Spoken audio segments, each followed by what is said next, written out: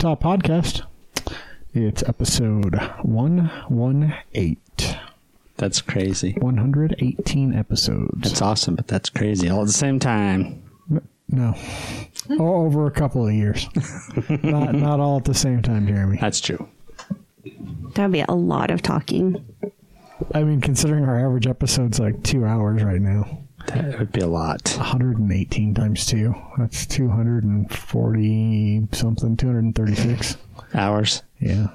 You can do a marathon, people, and listen to every episode. Honestly, the things like the Halloween Expo, and some of the FanX stuff or Comic-Con stuff, whatever it was, like I cut a ton of shit. And well, that first year at the Halloween Expo, we recorded we had like 12 plus hours of stuff. And it was all Jen. Yeah, I mean, that lasted us for like 2 months. It wasn't all Jen. Jen was 4 hours of the same conversation over and over again.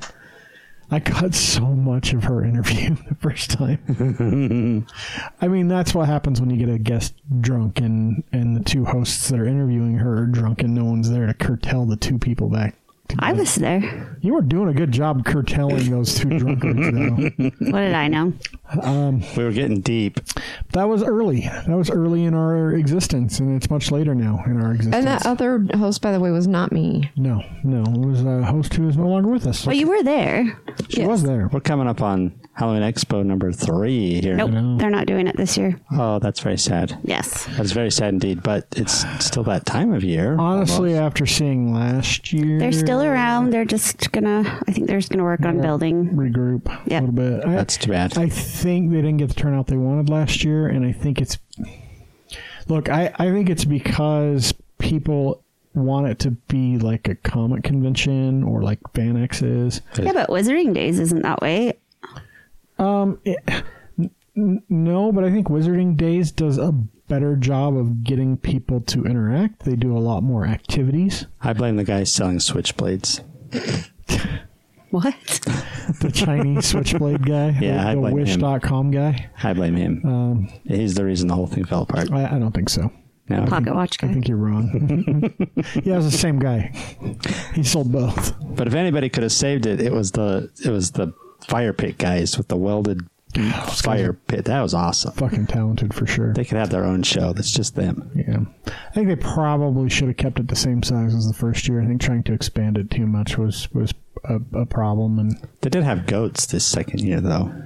But look, I don't... And the horse. I love those guys, and I don't want to criticize them, but some constructive criticism? What the fuck does that have to do with Halloween? The petting zoo. Yeah, like it doesn't. And that's kind of my point. Like they were... Because goats and ghosts sound like the same thing. So they had... I think the problem was they opened up too much space. Yeah, no, I agree. They opened up too much space, and so then they had to fill it, and they filled it with things that, yeah, it's kind of cool, but at the same time, like... Also, I don't know. Switchblades and goats. Nah, the switchblades are fine. You're going to find those everywhere, but... Anyway, that's neither here nor there. Disappointing to hear that they're not going to be doing it this year. Yeah, that makes me sad, but... Because I enjoyed it. I think it's a lot of fun. But whatever. So, hike this weekend. Oh, yeah. So we were going to go. So I'm like, oh, let's go to a waterfall. I'm like, well, I don't want to drive like an hour plus down to Stewart Falls. I'm like, oh, let's go up to Donut Falls. I've never been up there. Okay. So we get up into the entrance of Big Cottonwood, and Bree goes, can we have dogs here? No, you can't. I forgot. And we had our dog. Wasatch Mountains, no dogs. It's a watershed, and they don't want... For some reason, they don't want... I still don't understand why no dogs. I just don't get it. Because, yeah, we get our water from there, but it goes through a fucking treatment center. It's not like we drink it straight out of the stream. It's because the deer in that mountain range are potty trained, and they don't go in the river. Yeah, for sure. They never pee or poop in the river. So I was like, shit. So we turned around like right at the mouth of the canyon and came back down. I'm like, I need to find another place to go. I'm like, Let's go to Killian Canyon.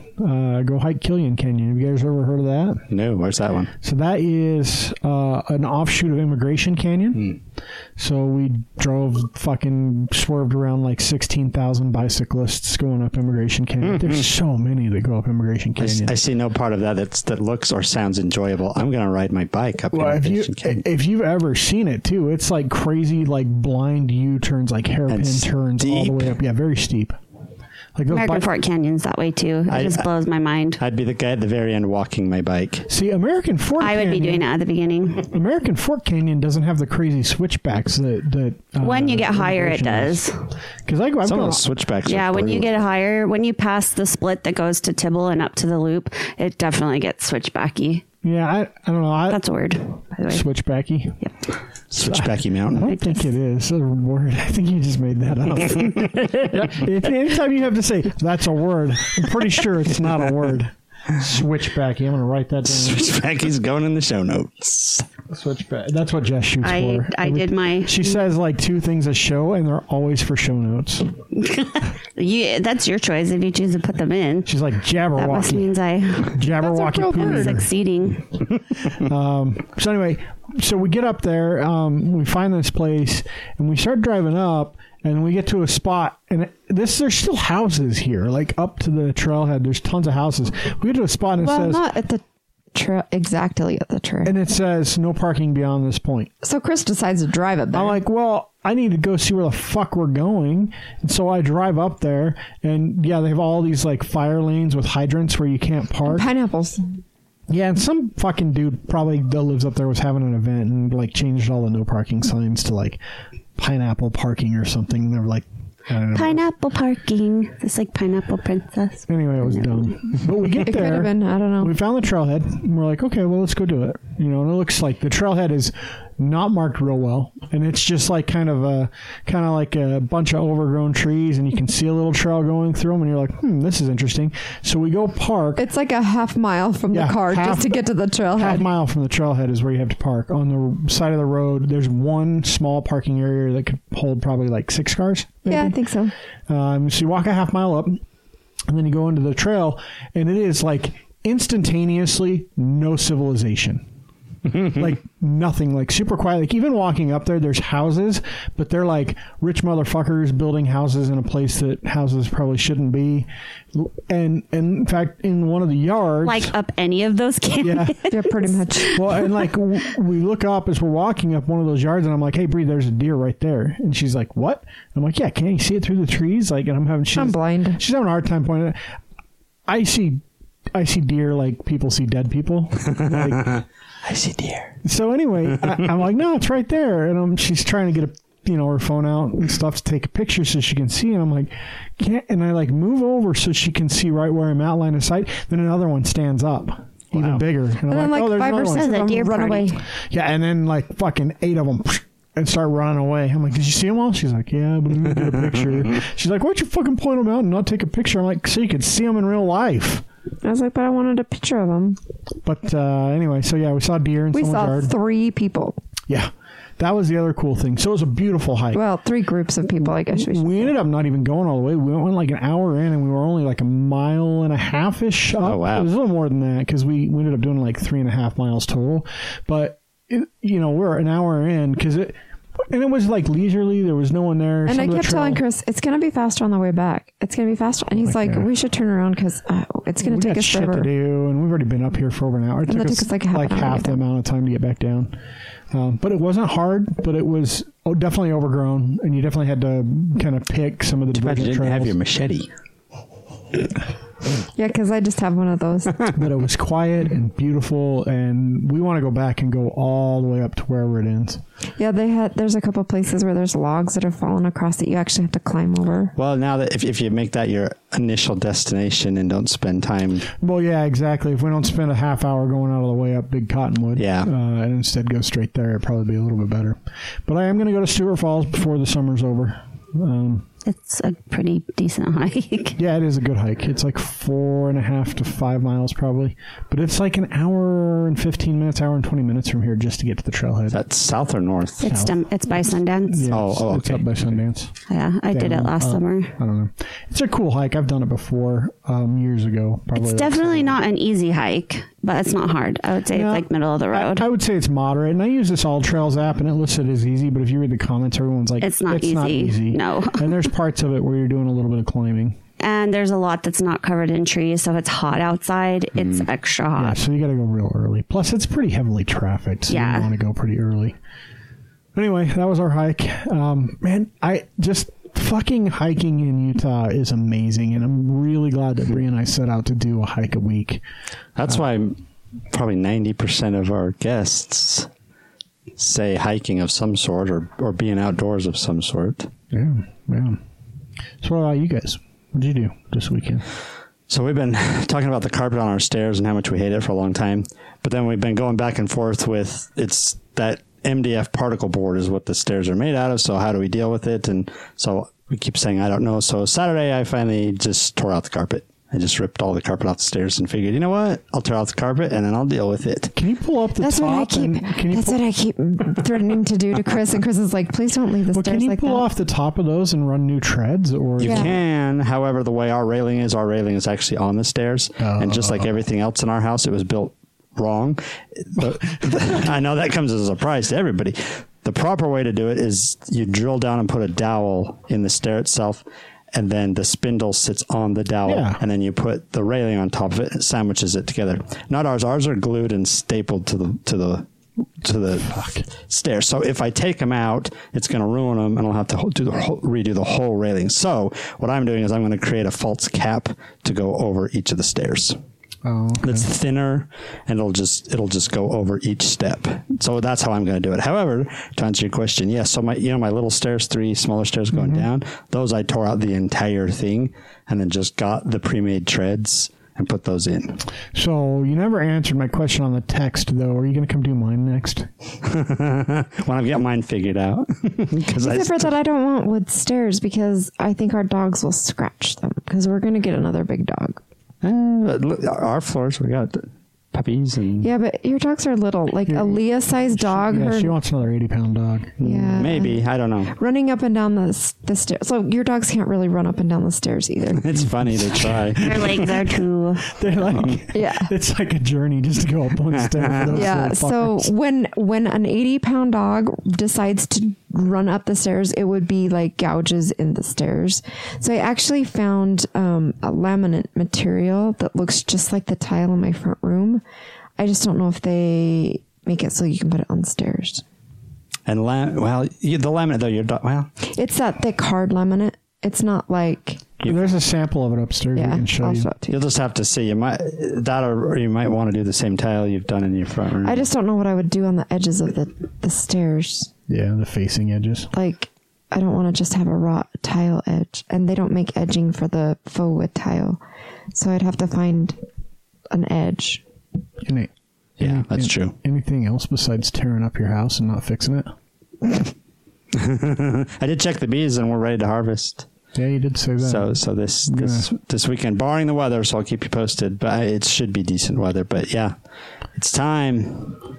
We got 4 bars for sure, maybe 5. It's always that trick of leaving enough for them to winter. Yeah. So kind of have to see as we go. But yeah, that's the plan, is to harvest honey this weekend. There were a lot of bees up there too in Gillian Canyon. Like one of the houses right by the mouth of the canyon had a bunch of the other kind of hive. I don't know what the fuck it's called, but he had like one set of the boxes, like 4 or 5 boxes high on one side of his house, and then 2 sets like 4 high on the other side. But up in that area, you've got lots. The bees There were have so many lots. wildflowers up there. It was Yeah. awesome. It was beautiful. What about you, Jess? Did you just make cakes? Did you go do anything else? I didn't make any cakes this week. Halt. And Cake-free weekend. Did you quit? No. Have you entered the fair? No, I have not entered the fair. Are It's you too going late. to? Damn it. The 28th, which was That's today. today, So it's not too late. is registration. That's not They're too doing late. it completely different this year. So they're actually having like a cake. It's a cake society, like it's international something. Fuck. It's like, and so instead of just like $1 to enter, it's $30, and you get judged by fancy people and Fancy people. although FearCon also has a cake competition that I got tagged in, but I have. Because you've done those quad horror cakes like 6 million fucking I times. have 5 cakes in September, all 4 of them within 2 weeks. So All the same. no. One's a wedding with 150 cupcakes. Does that have knives and blood on them? No, Oh. definitely not. So I went to Bear Lake and I went to Oktoberfest. That's what I did this weekend. That's a lot. How do you do both in 2 days? I did. Did you quit Friday? Did you quit work and go? No, Friday I was at home. Actually, Friday was the first day I've been at home like by myself in a long time. So I just red boxed some movies and made popcorn and Nice. yeah. Nice. I've been watching this. I'm going to tell you this and then maybe we'll do something else. I've been watching this dark tourism thing on Netflix. Have you seen the show? Is it a TV show or It's a Netflix series. It's like a docuseries. So it's this dude, this like journalist from New Zealand who decides to go do dark tourism. So basically he goes to places like the first episode, he goes to Colombia and he does a tour of Pablo Escobar's town. He meets Pablo Escobar's, former hitman, and Wow. and apparently this is a real thing. Like all over the world, there's these places. So like in Japan, they do bus tours of the Fukushima site, the nuclear reactor area, Right. and like there's some crazy shit that they're doing. So the episode I just watched, he was in Milwaukee touring some Jeffrey Dahmer stuff. Whoa. The Yeah, house is not there anymore. Yeah, no, he wasn't touring the house, but he talked to the attorney that defended him, and I don't know. It was an apartment, by the way, not a house. But There was that one here in Salt Lake. It wasn't Dahmer. Who's the one that was Bundy. The Bundy house. Ted Bundy, yeah. So, but anyway, he's going around the world. It's a really fucking interesting show to see, like people doing some of the crazy, like following the steps of these crazy fucking things, just super dark sides of humanity. It's really interesting. I think you would enjoy it. It sounds intriguing. I think you'd like it a lot. I keep telling Bree that I think she would like it. It's my treadmill show right now. I read. So I made pizza this weekend from the farmer's market. Oh, yeah. I saw the pictures. It looked amazing. I made my own dough, made farmer's market fresh sauce, with the exception of the tomatoes, which I use canned tomatoes for the sauce. Most people tend to do that, actually. Yeah. Really good. Turned out great. And then I had so much dough left over, I made calzones last night after boxing. What part was the farmer's market part? Everything but the dough and the canned tomatoes. So garlic, onions. Well, the zucchini came out of my garden that I put in the sauce, but basil, parsley, some of the spices obviously came out of my kitchen. But Is there any kind of meat on it? sausage from the farmer's market, fresh mozzarella from the farmer's market. It was really good. Turned out great. So there's calzones that I made that turned out pretty good. Was that the last week or is this the last week for Farmer's Market? No, it doesn't still end goes until October. Mid-October. Yeah. It goes mid-October, and then they have about a month off, and then they start winter's market. And there is so much fucking corn and fruit at the market right now. And it's like I was telling Bree, like onions, like I bought onions a couple of weeks ago and I still had 2 of them left. They still didn't have the crusty skin that you get from the supermarket on them. It's already crusty when you get it. Yeah. I love buying onions there because they're so fresh and you don't waste hardly any of it and there's nothing dried and rotten on it. We've pulled the first couple onions out of our garden and they've been really good. And yeah, they store for weeks. Oh yeah, they fucking keep forever. So I've got a few more upstairs. I got like 4 sitting up there that I bought this last weekend. So anyway, that was my farmer's market meal. I like making stuff from the farmer's market, and we are officially kid free. We weren't quite kid free yet last time. Absolutely kid free since Wednesday. Is that awesome, or still on the fence about that, Bree? I'll speak for myself. It was awesome for me. It's fine, but Sean's been having some issues. Apparently she has asthma. And so they're going to do an allergy test down in St. George to find out what she's allergic to, because there must be something that's down there more than here. Well, a whole different environment down there. Yeah, that's throwing her. So she's been struggling breathing. And so I've been kind of worried about her with that. And then Cassie was having trouble getting into ecology and just found out today that she got into it. And so I've been just stressing about dumb things like, little things like that. And so it's harder when they're further away because I can't, and they're old and I can't actually help them. Yeah, poor Sean. Like, she goes off to college and her first week's okay. I mean, her car's fucking just out of commission for the whole week. Yeah, it's gone. Second week, she starts having breathing problems and finds out she has asthma. She's 18 years old, never been diagnosed with asthma, never really had breathing problems. All of a sudden, she goes down there. She's having massive breathing problems. She goes to an Instacare. They're like, you need to get checked for asthma. She went to an asthma specialist today. They did some tests, and it turns out she's got moderate asthma. It's got to be something down there. Yeah. Something in that. And that was the other thing, is they're like, it shouldn't have just turned on all of a sudden. So they're going to do an allergy test to see what's down there that's causing it, and then see if they can treat it. But yeah, so it's fine. I'm not missing them around the house or anything yet for any reason. Boxing was kind of sad last night because Cassie's been going with us, and so everybody was like, "Where's your daughter?" But I don't miss them around the house, but it's been hard trying to take care of them from afar. I don't miss that the house has stayed as clean as we leave it when we go to bed. It's kind of still dirty now because I haven't cleaned it since they left, but for not having cleaned it since they left, like I haven't touched it since they left. But dirty to Bree's standards and dirty to other people's standards is... It's dirty, but like we straightened up after Cassie left, but once all of her stuff was gone, like that's the house. I haven't done anything, and that's how clean the house is. So that's awesome. Yeah, it's pretty awesome. The most that I've done is like folded blankets that we used while we watched movies. So your grocery bill's probably going to go down. Yeah, probably. Things like that. So. But we helped. We gave the girls. We bought groceries. Yeah. So for Sean, we went and just bought groceries, and Cassie, I gave her like $100, and I'm like, just here's some grocery money. We always give them some at the beginning of the year to start out with. So I did want to show you guys too. Oh, look at that custom belt that I had made, my big old 3-inch belt for my kilt. I think 3 inches might be a bit too much. Might be a little too big. Like, fucking, that thing is huge. Does it fit? No, I think it'll be good on your kilt. Well, it's good, but it's hard for him to sit. Yeah, it's weird. So I'm used to like a 1-inch belt, and you got 3 inches on your waist now. When you sit down, that's pretty rough. You just got to be a woman, because women wear belts like that all the time. You do not wear a belt this hefty. I wear like cloth 3-inch belts, not leather. That is a pretty thick leather. It is. It's really soft though. Feel like it's a nice rolled cowhide. And that was the guys at the farmers market, right? It was a lady. Yeah, she's out of South Jordan, I think. And, yeah, but I think she might be Native American or have Native American heritage. She's a white lady out of South Jordan. Things sell better that way if they're made by Native Americans. No, I like legit think that she has some heritage or something.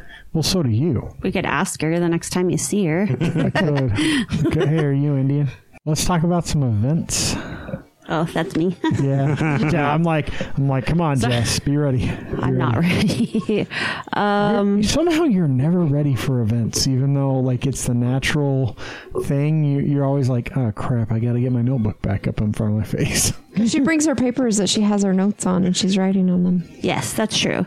So just a few upcoming, even though it's about a week and a half, FanX, formerly known as Comic-Con, 6th to the 8th. Formerly known as? Yeah. Yeah, that's how they have it listed. Yeah, February. I was going to say February. I'm sure that eventually it will fall off, but... Yeah, so it's September 6th, 7th, and 8th. And I think actually, you can only use the formerly. They only for a while. Yeah, they can say formerly known as Salt Lake Comic Con for I think a year, maybe 2 years, and then legally they can't say that anymore. That was part of the ruling. That's because of all the legal garbage. That's part of the court ruling because they were found in violation of a trademark. And they are not allowing them to appeal up. What about everybody else who calls their stuff Comic-Con. Apparently, that's Everybody okay. will. It's just like calling it the Delta Center. Like everybody's always going to call it the Delta Center. Well, I mean, no, like, he means like DenverCon. like Denver, Oh, New York Comic-Con. they're slowly changing. Yeah, here's the thing: winning that decision against Salt Lake Comic Con means that San Diego has the ability to now go after every other convention. single It's one. like New York. That's one that they call themselves New York. So they Comic-Con. will go after the big ones close by first, and then they will go after the bigger ones across the country. Salt Lake was a big threat. That's why they went after us when they hadn't gone after, Denver Comic Con and other things. Salt Lake posed a big threat because we were so successful out of the gate and maintained that success. And as much as I hated having two cons, I think the fact that they have another brand in FanX to fall on that no one else It's good. has, that's really good for them from a branding perspective. And there's other fan expos, like Dallas is Dallas Fan Expo. Yeah, So, yeah. And it's so, cool. Like it still has a good name behind it. well, and didn't they originally call it Fan Experience?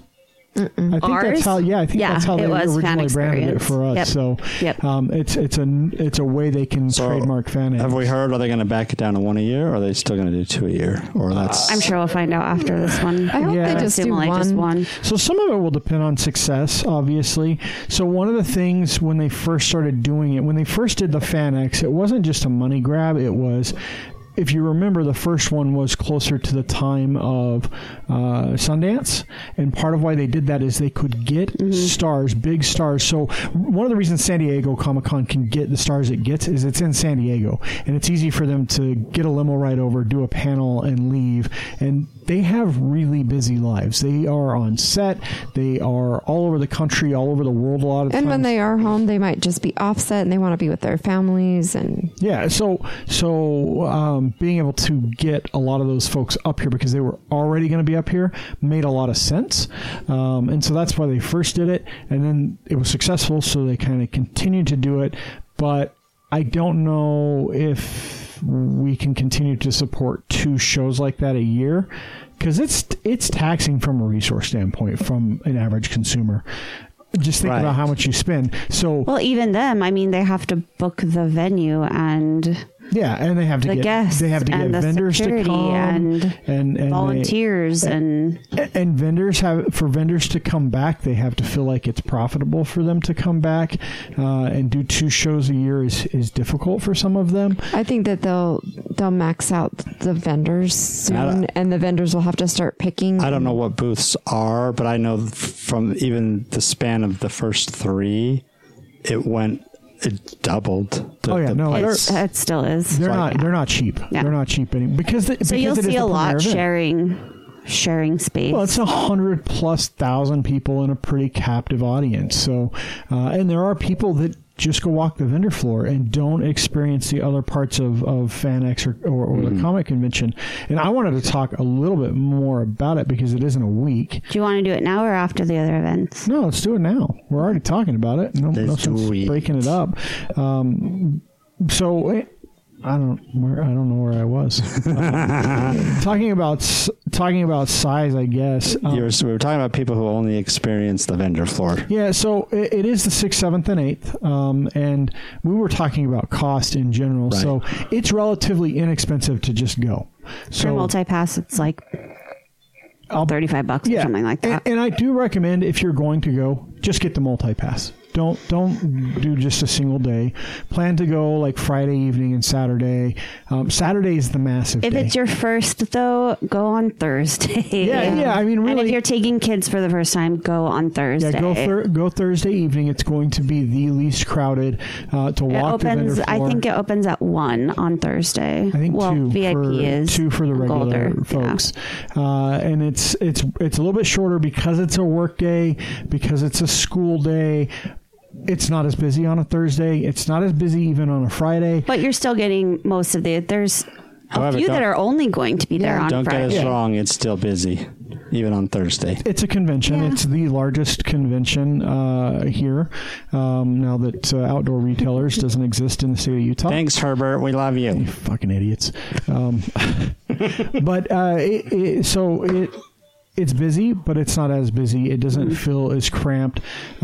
Also, I think if they just do one a year, they'll have more. They don't cut off as much, and they've gotten better in terms of placement of things like photo ops and autographs, so that the floor doesn't feel as fucking ridiculously packed. And they've been able to move like KidCon into its own space, so it's a lot better. So yeah, if you're going to go for the first time, walking the vendor floor Thursday is probably your best bet to see everything without feeling kind of trapped. Well, and one thing is, I suggest walk it from one end to the other, decide what purchases you want to make, then go make those purchases on your way out the door. Yeah, that's what I actually do on Thursday. Is I will make a list of artists. I spend a lot of time in Artist Alley, and I go, okay, I like this guy's stuff. I like this comic book, and I will make a list on my phone. And that way, when I have time over the next couple of days, I'll stop by their booths. I'll have discussion with them. Also when you're doing that, talk to them. Like, don't just stare at their stuff and walk by. Like, talk to them. They're the creators. Generally, it's very rare that the creator isn't there, except for the handmade Indian jewelry. Well, that's where we met Michael Brent Collins is through Comic-Con, and he does. And a lot of these artists are a lot of the artists and authors and the creators do panels. Yeah, and so if you see them and you like them in a panel, go visit them at their booth and see what their art is like. Yeah, and by art, I don't just mean a drawing, like their books or their whatever it is that they do artistically. Go see it. And that is something that's really important to say, I think. So if you go to a panel, I recommend going to panels. That's why I go. But if you go to a panel and you really like one of the panelists, a lot of times the panelists, they are authors, they are artists, they are creators in the world, and they are at a booth. And they'll usually tell you, if you go up and ask them after the panel or during the panel, hey, I'll be at this booth. That's the time. And don't be offended if you get rushed off after a panel, because they have to get the room ready for the next one. Yeah, they have like 5 minutes to turn over a room of 250 people. So just be aware you're going to get kicked out of the room. But because they tell you where they're going to be, then you can go have a conversation with them. And a lot of times you can sit and talk to them for 15, 20 minutes. They'll have a long conversation with you, tell you a lot more in depth about some of the stuff they're working on. It becomes a really engaging experience at that point. So it's a great suggestion to write the stuff down and come back and get it on your way out. And there's a lot of cool local stuff. It's not all just switchblades and handmade Indian jewelry. Is usually there. No, and I definitely recommend going through Artist Alley and taking your time to look at the stuff. Also, sometimes talk with the artist, because sometimes they don't have extras and they will sell out. So sometimes waiting till the end isn't always a good idea, but make sure to talk to the artist about that. Also, if you really like the artist style, talk to them, because a lot of times they're sitting there doing stuff and they'll sell you something custom they do right there at the show. And sometimes it takes 6 weeks to get. Yeah, sometimes it takes longer to get. Our if you guys have seen all of our images on our business cards and on our website, those came from an artist from Comic-Con. Yep. One thing I will... Thanks, Bree. I'm sorry. I just noticed that everything I touch on the table is sounding again. It's because we forgot to turn our guest mic off. Sorry. That's okay. So one thing also about artists to be aware of, please don't get an artist's rendition of something like Deadpool and then go take it to the creator of Deadpool and have him sign it. It does happen. They're not paying royalties to create that likeness. Please don't have him sign another artist's work. That's really in poor taste. So just be aware of who's coming. You can go out on their website. One of the things that I've seen, Jess, I've seen you respond to on some of the Facebook stuff when they announce a guest. There's a lot of vitriol, I guess, from some commenters, because the internet. But they're like, well, when are they going to bring back comic book creators? You're watching what I post? I do see it, because you are come in defense. And let's be clear. FanX doesn't pay us. We're not going to FanX as media people. No. We go as fans, and we like the event. But they do bring in artists. The reality is the comic book creators don't draw as many people in from outside of the comic book world as the big names like Ben Affleck, as Who's not coming. He's in rehab. As David Tennant, who I think is one of the biggest gets. Jeff Goldblum. Jeff Goldblum's big, and he will get a wide audience that doesn't give a shit about comic books. Yep. And it is that's part of why they named it Fan Experience. It's not just comic books. It's all kinds of geekdom. But they're I there. actually think that it's probably a better name overall because it is Fan Experience. You can like Harry Potter and you can like, video games and you can like board games and you can like movies and you can like... And it's an opportunity to find new fandoms as well. Really, comic books is only a small portion. It only ever has been a small portion of it. Well, and if you think about it, like I love that they bring in some big artists. Like getting the guy that created Deadpool was huge. Having Stan Lee is huge. But the truth is, you're probably getting those fans anyway. Right. And for them to continue to throw a successful event that gets bigger, that has bigger names, that has more people that you want to see, that has space for more comic book artists. James and I had a very interesting discussion a few weeks ago, like why they should bring in musicians. They kind of did. But like, not Jess Harnell. No, I'm not. I don't. Jess Harnell, I don't qualify. So like, But do you know what? There's got to be I don't know if any of them do cons actually, but like a specific era of musicians, over a huge time period that might do cons. That'd be awesome. They do kind of. So they're doing that with their parties. So they have DJ Rufio doing one of their parties. Rufio. Yeah. So this is a child actor that was Rufio in Hook and has had a shit career afterwards and is now a DJ like Pauly D. Really? I don't know if he's any good, but he's DJing one of the parties. And those parties, that's another thing that a lot of people don't know about or think about, but they have really fun. Like the Friday night party, the big bash party that they have with all the cosplayers and stuff, that looks freaking amazing. And they do it, I don't know, last year they did it in the Salt Palace, I think, in an area. But they've done it at like the Sky Club and... Yeah, I mean, these are massively fun parties to go to if that's your thing. So, I don't know, what is your favorite thing to do at the convention, Jess?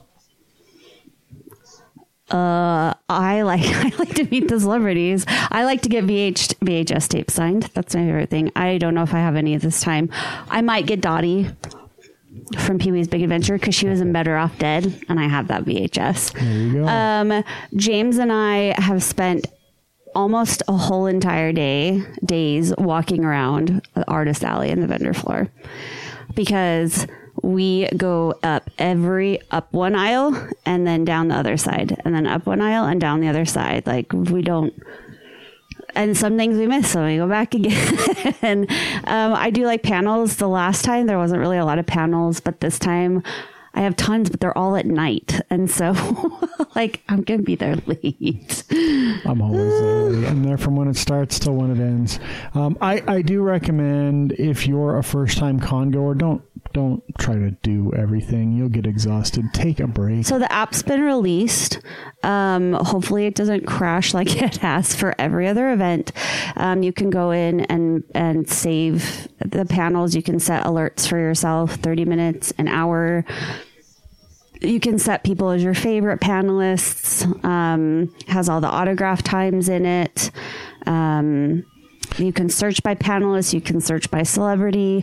I'm hoping they still announce a couple more people, but... They probably will. They usually announce one or two right before the show. I'm still debating my photo op, but I think I'm leaning heavily towards Tim Curry.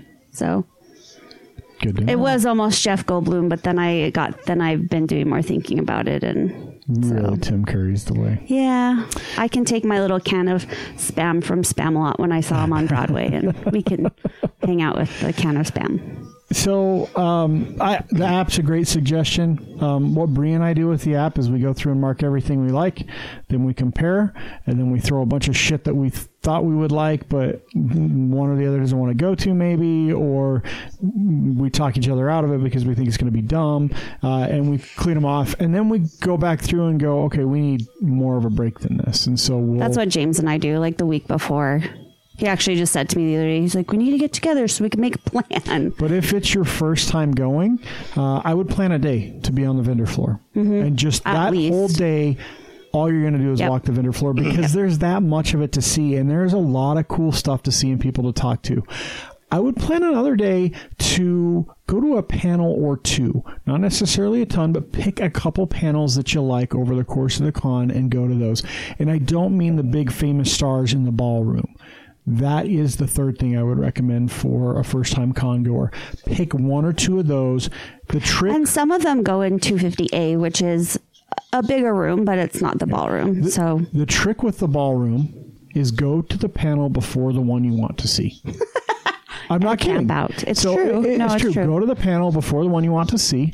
You might be sitting further in the back. The longer into the con, so the closer to the end of Saturday it is, the more full that ballroom will get up until the cosplay competition. Everybody wants to sit down. So just go camp out. That's how I saw the Sharknado panel.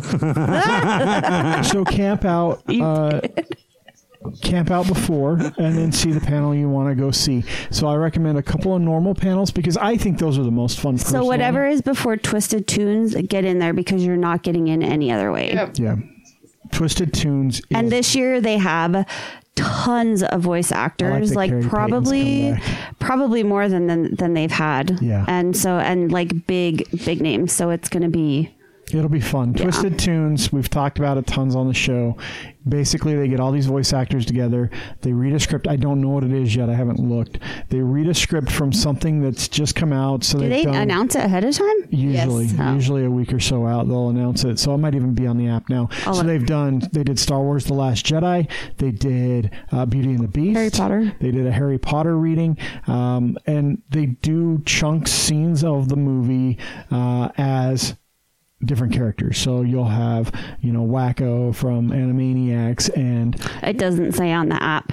So anyway, they'll figure it out. It's a great panel. I think it's the best. You have panel Lorraine Newman, for crying out loud, on this one. E.G. Daily, who is Dottie from Peewee's Big Adventure. She does Tommy's voice from Rugrats. I know, that's what I'm excited for. The one with the dark hair from I can't remember, from Powerpuff Girls. Yeah, Carrie Payton does the voice of Cyborg from the Teen Titans. John DiMaggio does the robot in. Why can't I think of what that cartoon is right now? So anyway, a lot of good voice actors. It's a fun panel, but that would be my recommendation. Oh, from Futurama. Futurama, yeah. Spend a day walking the floor, pick two panels that aren't in the ballroom, and then go to a ballroom panel. That'll kind of give you the best overarching of this is all the different things that you can do at the con. Now, if you have kids, go to KidCon. And when I say kids, I mean anything under like 12, like really under 10 probably. They're going to flip at the stuff they get to do at KidCon. So I just, on the app, it's really cool this time. They have it broken down by fandom, because that's kind of the like theme-ish for this year is just fandoms. They also have a little button for the harassment hotline, the Attorney General harassment hotline. The only thing I wish they would add to the app are bios. Yes. I want to know what makes those people qualified to be on that panel. That is my only... I need to talk to somebody. Yeah. Any other suggestions, tips, favorites that you guys want to give people? Go eat the Cambodian food. Go support the temple. Licorice. Go get licorice. And the candy, because isn't the chocolate maker? Isn't she going to be there? I'm Truffle sure Cottage. she'll be there. Truffle Cottage will be there for sure. The local foods and snacks. And we've talked to a lot of these folks. We talked to Truffle Cottage on the show. We've talked to who's the Cambodian dance guy? Chinda, which we'll talk a little. We need to tell Trina to take Buzzed over there so that I can have chai latte. Well, Saturday, the farmers market. Yep. We can go there we did last year. So there's another suggestion. So Chris and I found this out last year. we went to Farmers Market before we went into Comic-Con, and we went and we got great breakfast and great breakfast from the Farmers Market, and then just walked back over to. Now it's a walk, like it's not. Now you can take those scooters. It's a couple blocks. It's not that big of a. No, it's not like a huge It'll help you walk. burn off the pastry that you bought. Yeah, and then you just eat your pastry and sip your drink on your way back, and walk into the con, and now you've had a lovely breakfast that you've patronized our local farmers, and you get to patronize our local artists. So I think that's enough about FanX. Do you want a couple more? Yes. Yeah. Okay. let's talk about a couple. So you mentioned Soldier Hollow. Sheepdog event does go from Thursday to I Monday. mentioned that off the air for those of you that. Oh, I don't thought we were ever hear recording it. when we were talking about it. Sorry. So for those of you that don't know what we talk about when the mics are on, annually. Sheep show. Yes, the sheep show. Annually. it's not a sheep show. It's a sheepdog herding. show. So we have But it's awesome. Yeah, every year up in Soldier Hollow. in Summit County, Soldier Hollow. Which is up past Park City. There's about this time of year. There's a big sheepdog competition. So think like It's Babe. awesome. No one uses a pig. That was fucking fake. That was fiction. That'll do a pig. But we do have sheepdog shows. I've always wanted to never go. seen Need to Babe. go. And The food's We need good to too. go. The food, as long as you don't go at the end of the day when it's all sold out. But I've always wanted to go. It's just always managed to fall in a time where I couldn't go. And again, this year it's this weekend, right? Mm-hmm. And I can't Thursday go. to Monday. But that's really cool. Go on that we Monday. have a sheepdog competition here.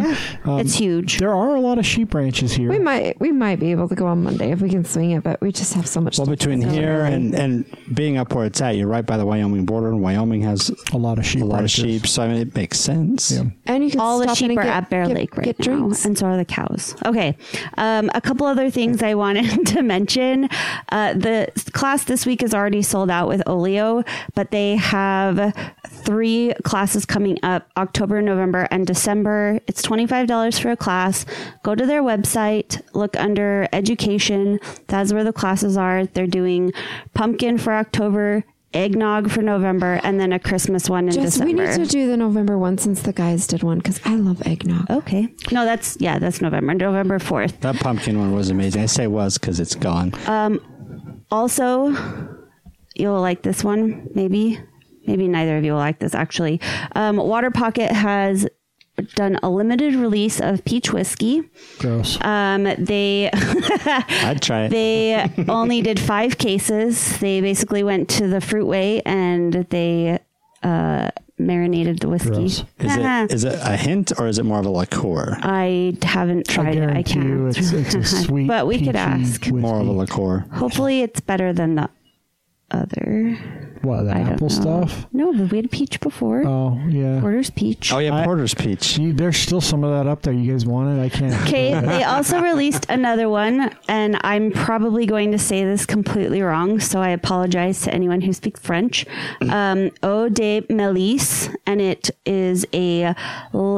one of their liqueurs, so like the other ones that you really love, and it's going back to the Carmelite Covenants of France, and so it's a lemon. It's like an old recipe from Nice. that Nice. lemon balm, hyssop, which I don't know what that is. I really liked what those guys are doing. over Sage, there. rosemary, lemon peel, and spices, and that is also So that limited. sounds like a really good lemon liqueur. It does. And that's all sound, Water Pocket. Yes. I like some of the stuff they're doing, except the peach whiskey. That's only because you don't like peach. Yeah, it's fucking gross. Don't do that shit. Stop using peaches. Let them I'm all going to die. save the other events for next week. Okay, that works. So, on the Olio subject, sign up for the classes now, guys. They sell out so fast. Like super fast. It is so much fun. It's a fun. great experience. So sign up for the classes now. They do them Now you're monthly. gonna have to go. If you go to sign up for You'll have to October go. and it's out, just keep paying attention to their Facebook. They always post them, and usually right after they post And them, their they're gone. website under Yeah. education. Well, and if you have the right group, like a business group or a church group or something like that wants to do it, I'm sure if you They'll talk schedule. to them, Yeah, they they'll would. schedule. Yeah, if you have a group, and it would be a fun night, like for a bachelorette party or something. Girls' if night out, guys' night out. And you can do the way we would do things, which is with booze and debauchery, or you could do the. But nice, then you're clean afterwards. Yeah, then you could do do that. Soap does not prevent pregnancy or sexually transmitted diseases. I just want everyone to be aware of that. Wow. It's not a good lube either. I wouldn't use it for that. Ew, what are you talking about? I'm just saying. Stop I'm just saying. it. Gross. But yeah, if you reach out to actually. them, Jen and Derek are very, very responsive on Facebook. If you reach out, They're responsible. they Very might responsible. They might not be responsive to They me are going to after be hearing very what I just said responsible about because soap. they're teachers now. Or go They into are. the shop, go right into their little They're store. professors. Yeah. So anyway. Oh yeah, they are going to be offering beard care classes. I'll get more information. Yeah, on they're that. doing Fall semester. fall semester beard care classes. Yes, with at you. the community continuing continuing education. They Yeah. still have the yoga studio, right? They're still doing that. Yeah, they still have the yoga studio across the hall. They from have a their- thing every More of a Tuesday night. meditation We just studio. don't get to go because we're here. Oh, Yep. Yeah. They went on Sunday too. Well, and they rent the space out to instructors that want to do their own classes. So, with us today is Dr. Doug Henstrom. Do you go by Doug or Douglas? Doug's fine, yeah. Doug. Dr. Doug. He goes by doctor. It's If you go doctor. by I didn't doctor- even know your first name. I had to look up your first name. I was like, it's just Dr. Henstrom. That's right. Dr. H is what I get a lot of. Do you go by Dr. Doug or Dr. H at the? Dr. H is a lot of what goes on in the office. I've had Dr. Doug over the years a lot, yeah. Henstrom's kind of a mouthful. It is. It's a very unique name, yeah. Yeah. If you meet any other Henstroms, they're very close relatives. Really? Yeah. Interesting. It's a very Interesting. unique name. Where's the name from? Sweden. It's a Swedish. Swedish name, but it was changed when my ancestors got here into Henstrom. It was a slight derivation, and then Probably had some extra They all- consonants and stuff in it. they all stayed here. It's interesting how many people, like family-wise, how many names morphed when people came to America, when their ancestors came to this continent. Because I don't know, from persecution or what, but it happens a lot. Like Maybe when they got here, the people taking the records just couldn't spell it. yeah, It Probably that was happened a a lot lot, of that. actually. That was a big part of It it. just took their best. They'd guess. anglicize it. That's good. yeah. They'd Well, anglicize it as much as they could. could you imagine Icelandic names coming over? I don't. There's 26. Just stick a couple vowels. J's in Like, there No and you're vowels. There's no vowels. So, 26 Mr. consonants. Jones. Yes. So, Doug, I'm going to call you Doug because we're not in your clinic. Did you ask him if you could call him Doug? I just said you preferred Doug. or Well, Doug. I know, but you didn't ask him. You just, I'm good with it. I answer to that. So This is his first podcast and maybe his last. we'll start off that way. So you are a physician. he's a surgeon. A surgeon. I shouldn't say physician. I should say surgeon. What different specialties are you board certified with? Yeah, 2 board certifications. My first board certification is in otolaryngology. That's a mouthful, otherwise known as ear, nose, and throat. Yeah, I've had to deal with that quite a bit lately. Have you? Not fun, right? I have a vocal cord dysfunction, and so I deal with my otolaryngologist a lot. Yes, very good with those dysfunctions. That was my first board certification, and then my second one is in facial plastic and reconstructive surgery. Which is really pretty common for ENTs to move into that. Yeah, so if you've got facial plastics, so I just do head and neck plastic and reconstructive surgery, and so it is a pathway that is most commonly gone into by people who have ENT backgrounds. General plastic surgeons generally will come from a general surgery background and then go into general plastic surgery and do body stuff and so forth. So it's a natural fit for us who are interested in just the head and neck anatomy. Well, and you have to do, especially when you're talking facial plastics, and you do so much, especially around the sinus area and the ears. It makes sense. Yeah, really, it does. Well, in our training, in our ENT training, about 1/4 to 1/5 of all of our training is in facial plastic surgery. I mean, we're doing that even as ENT doctors. Well, you have to, right? Yeah, exactly. We're doing a lot of defects and a lot of trauma and things like that. So that kind of falls under that category, besides the ear surgery and the vocal cord surgery and head and neck cancers and inner ear surgery and stuff like that. So our listeners don't know this, but I'm going to tell you anyway now. So when we got your profile, it was just your profile from your site that Jess provided us, and so I sent her a message. I'm like, why are we having this guy come on the show? Like, I mean, if it's, are we just having a doctor come on to talk to a doctor, which is okay, but it's a little weird. And she said, no, he's freaking amazing. Like all the stuff that he's done and some of the special stuff that he does in the state of Utah that no one else does. Can you talk a little bit about some of that stuff that you pioneer here in the state? Yeah, I think one of the things that kind of is at the top of the list for that is the work I do with patients who have facial paralysis. So this is a patient group that is pretty much by and large undertreated, kind of neglected. It's even when I was in medical school, which unfortunately is getting longer and longer away from me now. The common teaching was that if somebody had facial paralysis, that the doctors and the people that were teaching me would say, well, you know, what's done is done and what they get back is what they get back. And there's not a lot that we can do for them. And that's been taught for decades. Is that because you're dealing with nerves and... Yeah. And quite honestly, at that time, there wasn't a lot that people were doing to help that. And there is some limitations even now of what we can do. But there's not a lot of people in the country that have an interest in helping patients with facial paralysis, and there's even fewer that have been trained to do that, at least to the point of where we're at in the 21st century. And most people, even practitioners, part of a lot of what I do is just educating other practitioners that, no, listen, there are stuff that we can do to help some of these patients. Not everybody, but a lot of them, and make it a lot easier, a lot better for them. So facial paralysis is something that I always had an interest in, even when I was in my ENT residency program. And then I took it to the next level by my fellowship was at Harvard. It's at Mass Eye and Ear Infirmary in Boston. And it's the only 2-year facial plastics fellowship in the country. And the reason why is because it's heavy in research. It is no question about it, the epic center of facial nerve training in America. Oh, that's really cool. Yeah, we would see dozens of patients every week in this, and that's a rarity. And they would really pioneer a lot of what's doing. It's led by an amazing physician, an amazing mentor, Tessa Hadlock and Mac Cheney. And so when I got there, I got that training. We did research in the lab. I spent 2 years there. And then after that, I went from there back to where I had actually done medical school at the University of Iowa. And I was hired on back as staff as the director of facial plastic surgery in the ENT department at Iowa. And one of my goals was to start a facial nerve center, which I did. Started that, built it up. 6 years I was there, and then I ended up leaving, coming out here. But there's not very many people in the country that have training like I do. There's certainly nobody really in the Intermountain West. And so one of my goals in coming here and joining the practice that I'm at was, we could really make this a center for people with this issue in the Intermountain West. And where's your practice based? Yeah, so the practice is called Utah Facial Plastics. It's myself and Dr. Scott Thompson. We have 2 offices. We have one up in Layton, and we have one in Draper.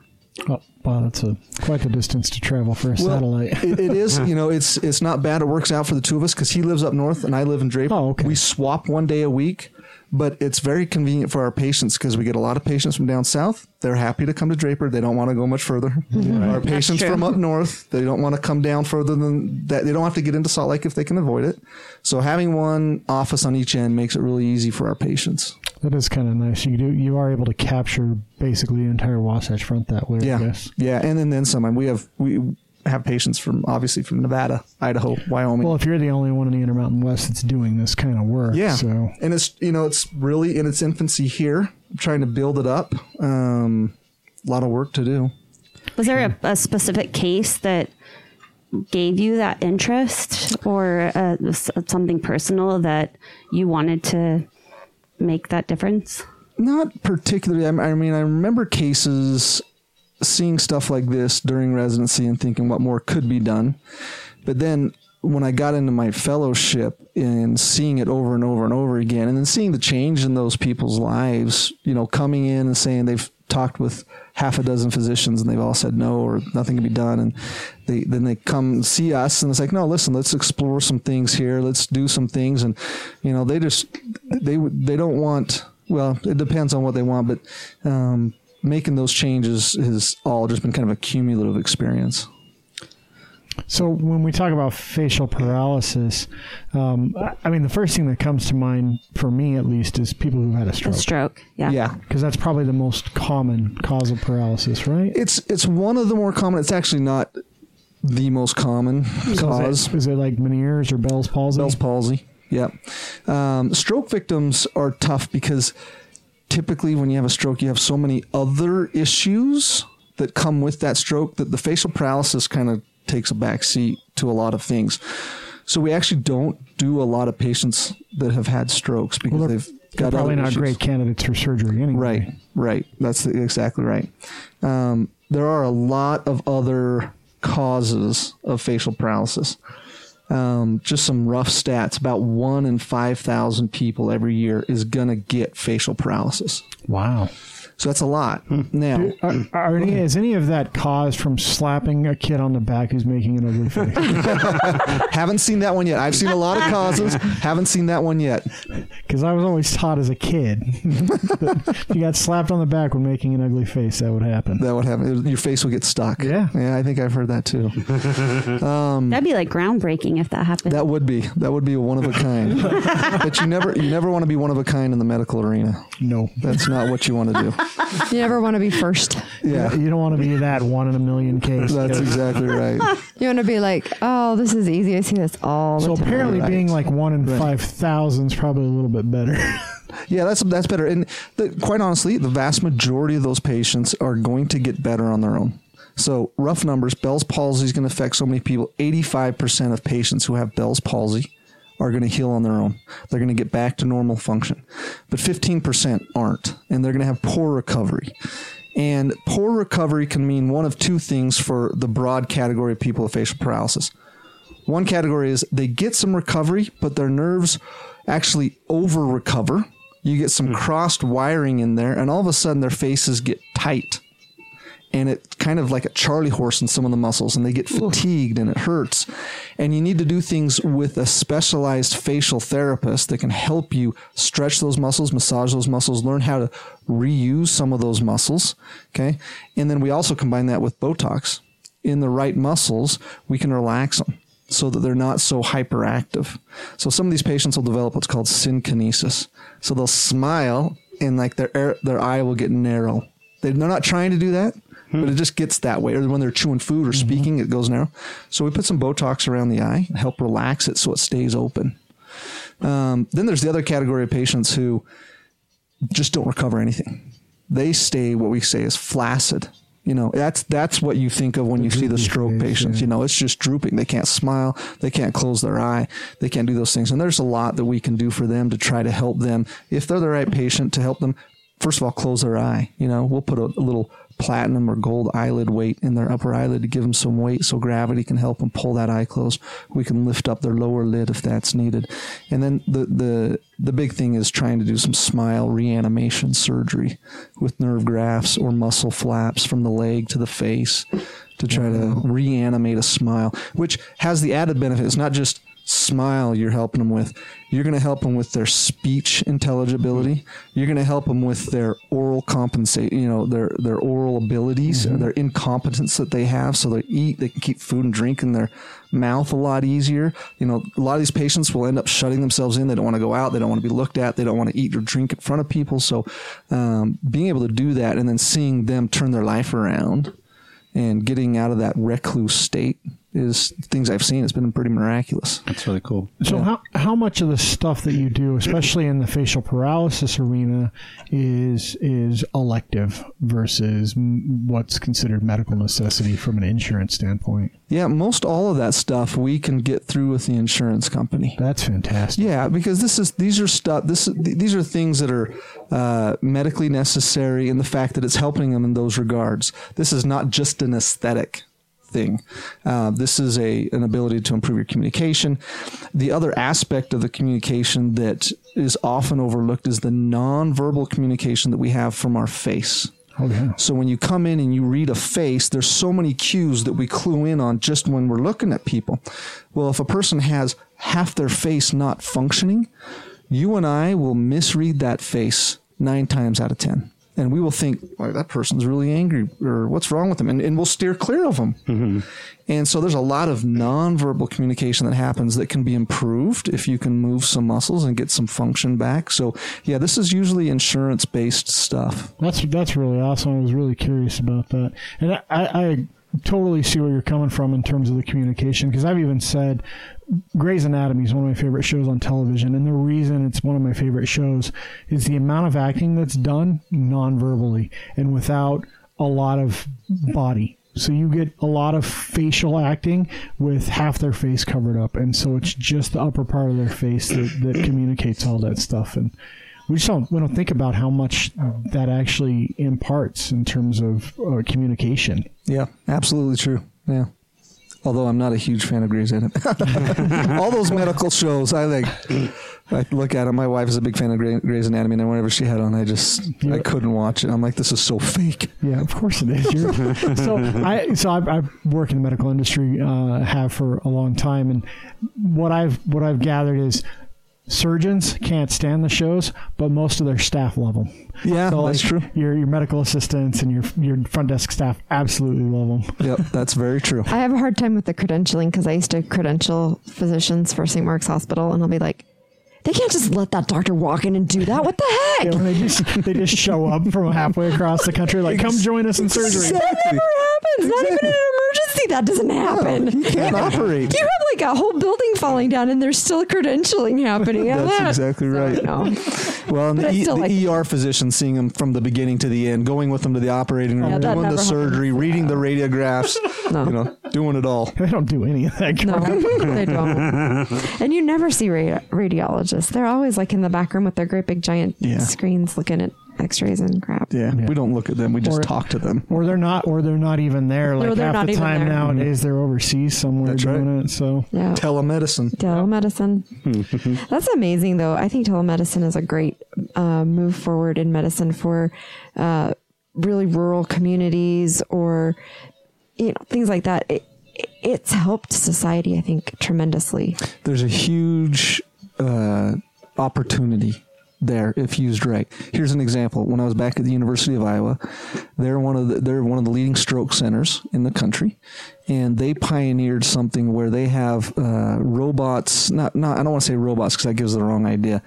They have cameras and they have the ability to communicate with rural hospitals because these are instances where time is of the essence. Oh, yeah. What you're going to get for therapy is going to either save a life or not. TPA, right. And so they have a certain clock they're on. Well, they can have the physicians from there call in. It's basically voice and a chat, and they can see the patient and they can examine them. Right? They can help that physician make the diagnosis, decide on the treatment, do it right then and there. Yep. They don't have to ship them, wait for the helicopter, or wait for the ambulance, and then you're losing time. So, absolutely. Yep. That's crazy. So there's other stuff, obviously, that you do besides facial paralysis. I think we should back up, don't you? What do you want to hear about? Jeremy's ready to go hear about. Jeremy so we likes talked about to know my birth. We got to know about Iowa. No, not quite that far back. But I like to talk about. So where are you from? Where were you born? Oh, where are you from? Yeah. I'm a native of this land. I was born and raised down in Provo. Provo, Utah. That's right. I am a native of this land, and I went to Timpview High School. Timpview, very nice. Class of 92. All right, represent. All right. 93 here. 94. All right, we're in the same era, right? My wife and I are both from Timpview. Actually, she was a couple years ahead of me. She was my high school sweetheart, and but we finished school there and went on to BYU. You want me to go through my whole? Yeah. Let me tell you about my I want to know why and how you got to where you are. Gotcha. So, well, that's a good place to start. So, my girlfriend at the time, now my wife, Nicole Hershey, is the daughter of a very prominent plastic surgeon down in Utah Valley. His name is Blaine Hershey. And he started his practice in the late 70s. On purpose, or it just happened that way? It just happened that way. And he and his wife, my father and mother-in-law, are now deceased. But at that time, it started getting me interested in what he did and exposed to things that he did. And so that piqued my interest. I was pretty sold on medicine in general. at a pretty young age. Didn't know what I wanted to do, but that really piqued my interest, and I'd go with him to the ER visits and see him do things and see him sew people up on the kitchen table all the time. Wow. Yeah. So that was fun. And then got into college, went to BYU, played football down there, had a great experience every summer. I would intern in his office basically and work in his office and help with surgeries and do things and get exposure. So that was all really good for me. And then medical school. So when I graduated, went to medical school. So the football thing didn't pan out. No. And you know what? I knew it wouldn't. It was a great experience. I wouldn't change it for the world. I actually knew I wanted to be a doctor. And so that was that. So we should start calling you Dr. Football. That would be a new one. Dr. Touchdown. Hey, there we go. We're creating new good names. I like it. He was a kicker, okay? No, what did you play? That's I'm really start actually hashtagging that on your funny that Instagram. you said that, because we would often try to see how often we could get mixed up for the kickers in the weight room and stuff. So I was a cornerback on defense. I was a DB. I actually was recruited originally as a receiver. And then after I returned... Then they found out you couldn't catch. And no, that's absolutely not the truth. I was actually one of the best hands on the team. But that is a common thing amongst DBs. But that wasn't my case. That's usually why they be a DB. I have some of the best hands, so that's why I went into medicine, right? Good reason. But when I came back from my mission, there was a need at DB, and I knew I wasn't going to get much time at receiver, so I made the switch. The DB coach talked to me, and I made the switch, and I'm glad I did. I got time, had a great experience, loved every minute of it. Well, not every minute of it, but I look back on it fondly. Let's say it. That was the time I also did, after I graduated, before I started medical school, I went on my first medical mission trip with a group that's actually, so it was started by my father-in-law. It's called the Hershey Smiles Foundation. And I'll give them a plug because they're still around. And it was up in the air after my in-laws were killed in a plane accident, a private plane accident down in Utah Valley. When was that? Let's see, it was my third year of medical school. So that was 2002.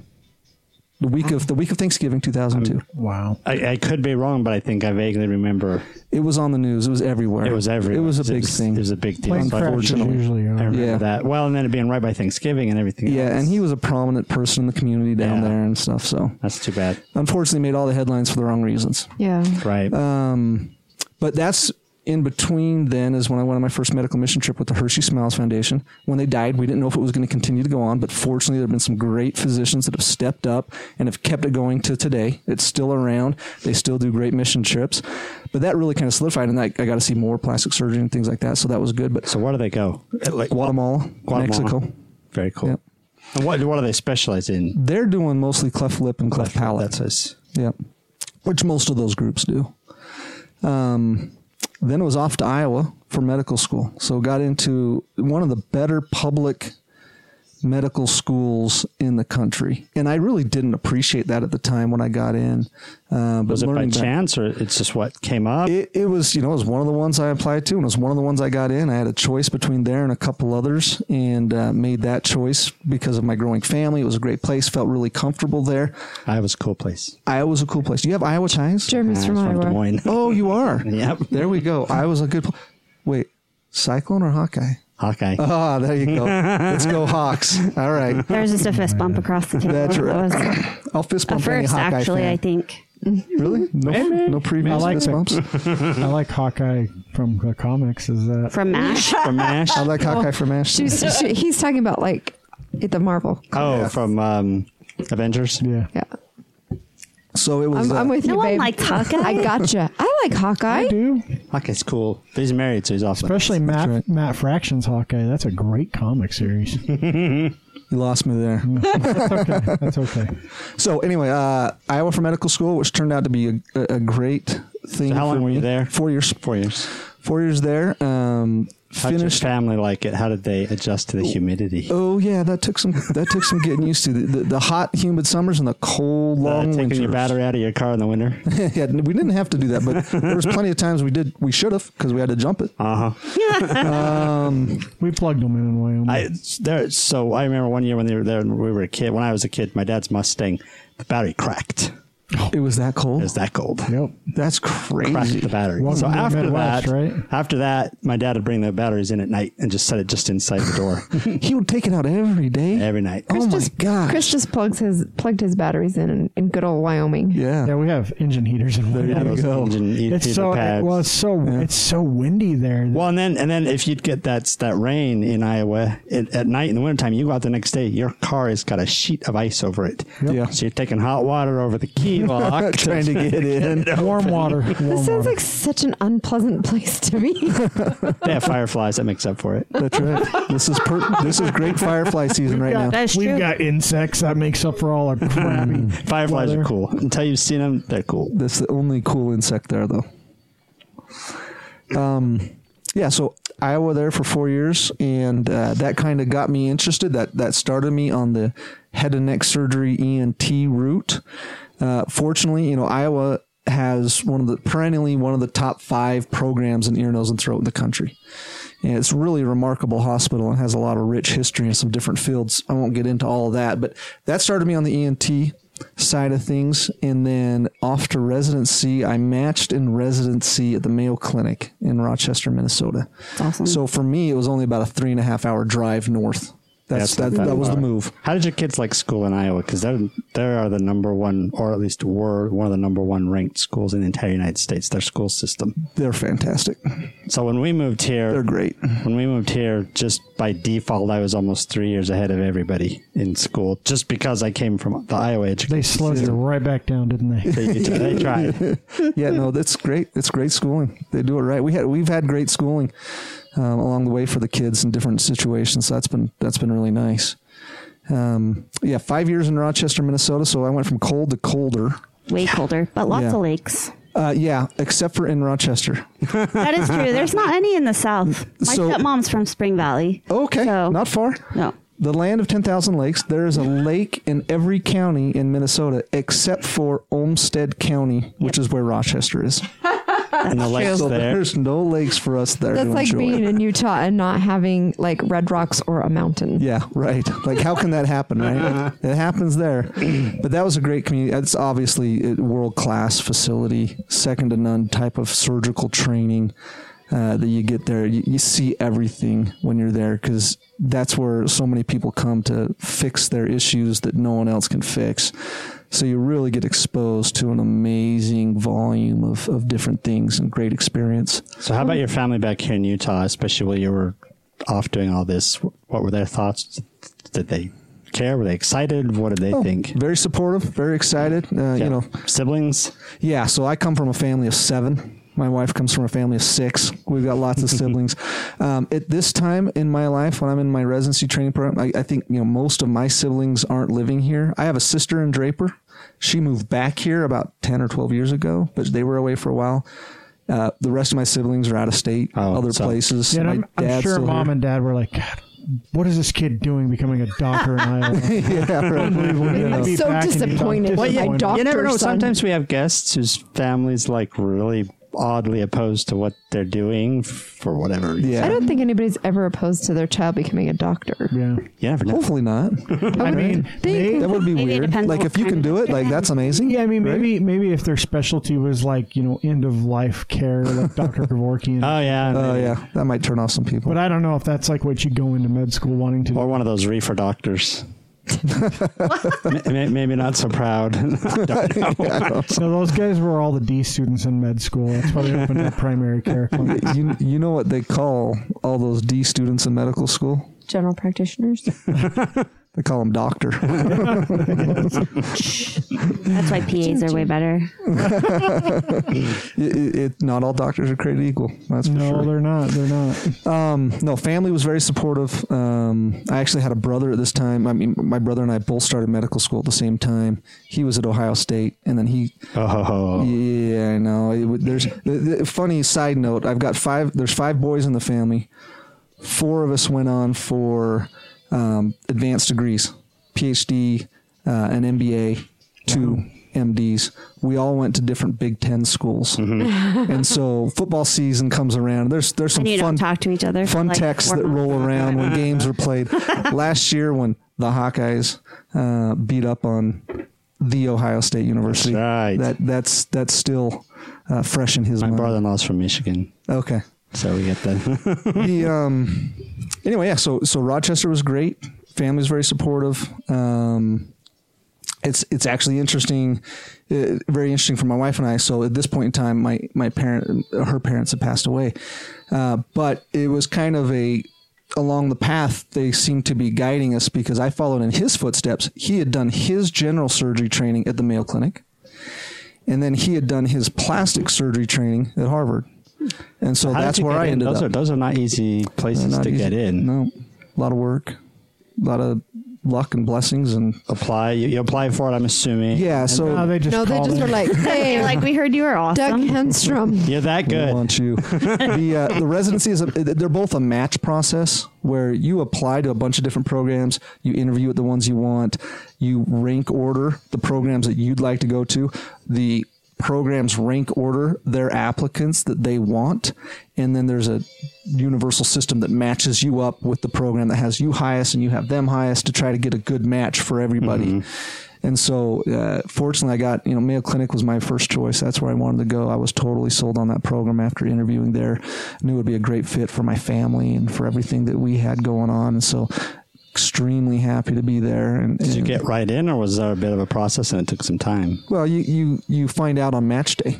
You get a call, or you get a letter that says, this is where you're going for the next 5 years. So why the decision after doing all that and then going to Iowa and being part of a practice again? Why the decision to move back to Utah? So my current partner now, Scott Thompson, he and I met while we were on a medical mission trip with the same group. It was when I was in fellowship in Boston, and he had finished. His fellowship director, my fellowship director are very good friends, and so they would do medical mission trips together. So Scott came along, and I went along with my fellowship director. We met in Quito, Ecuador for the first time, of all places. Did a couple trips to Quito together, and then just stayed in touch over the years.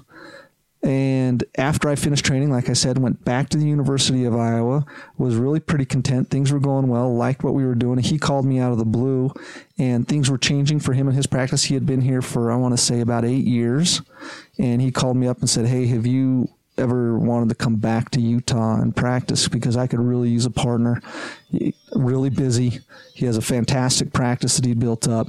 Too long of a wait for patients, and so he's like, I need a partner, and things are changing at my practice, so you want to come back? And so we looked at that, and I realized, well, my wife and I both realized that if we ever did want to come back and be in Utah, be closer to my dad who's still here, my sister who's here, my wife has siblings that are still here, and their kids and cousins that my kids get to see once a year, we realized this is the best opportunity I'd probably ever have. This is a golden chance. That's awesome. That's awesome. So you came back by So choice. full circle. Full circle. Yeah. Didn't ever, when we set off on it, we told each other we may never get back to Utah. That's okay with us. And we were okay. We've loved the places that we've been. Our kids have had remarkable experiences in places and with people, but it was time to come back for us. How did your kids adapt? Still adapting, depending on the age. A year and a half? Year and a half now that I've been back. My wife and I, so I came back in March of 2017 and started, and my wife and kids stayed there and finished out the school year. So they came out last summer. So they've just been here a little over a year. So still adapting. The younger one is oblivious to it all. No problem. She's Yeah. like, all So what right. are your kids' age spans? Yeah, 19 to almost 6. Her birthday's next week. Wow. Yeah. So 6 That's kids quite in the there. difference. Yeah. Pretty wide. 19-year-old hates you. Yeah, actually, the 19-year-old, we stayed long enough for him to finish his high school. Yeah. He graduated. He was on to doing other things anyway. The next one, he was actually okay with it. He wanted to change. He was fine coming back here. He's starring now on the football team for Alta High School. We'll give the Hawks a shout out. The middle two that are in the kind of the middle school, late elementary school age, those 2 to 3 kids all had great groups of friends and really were pretty set. And so it's been a little harder for them, but all in all, I think they're adapting really pretty well. They're pretty resilient kids. Yeah, those will be the easiest to adapt, honestly, because you tend to change friends quite a bit. Well, and even at that age, when you go from grade school to junior high, It's new for everybody. you're switching, Right. so that's kind of a big change up for anybody anyway. So Yeah, if you've yeah. got to change, that's kind of a good time. We've moved enough. They've moved enough. They know it takes at least a year to really kind of get your feet underneath you. And so they're doing well with that. So I want to talk a little bit about, I saw an interview where you had, I don't remember who it was with, but you had talked about body dysmorphic disorder and that being something that you have to deal with routinely these days in your practice. Is that true? Yeah, absolutely. That interview you probably saw me on was the Good Things Utah segment that I did that on. I watched a bunch of stuff that you were in. Gotcha. Recently. You watched all my film, did you? Yeah. I try to come prepared some days. That couldn't have taken too long. Yeah, body dysmorphic disorder is a very real disorder that some people have. Fortunately, it's not a huge percentage, but it's a growing percentage, I think, of patients.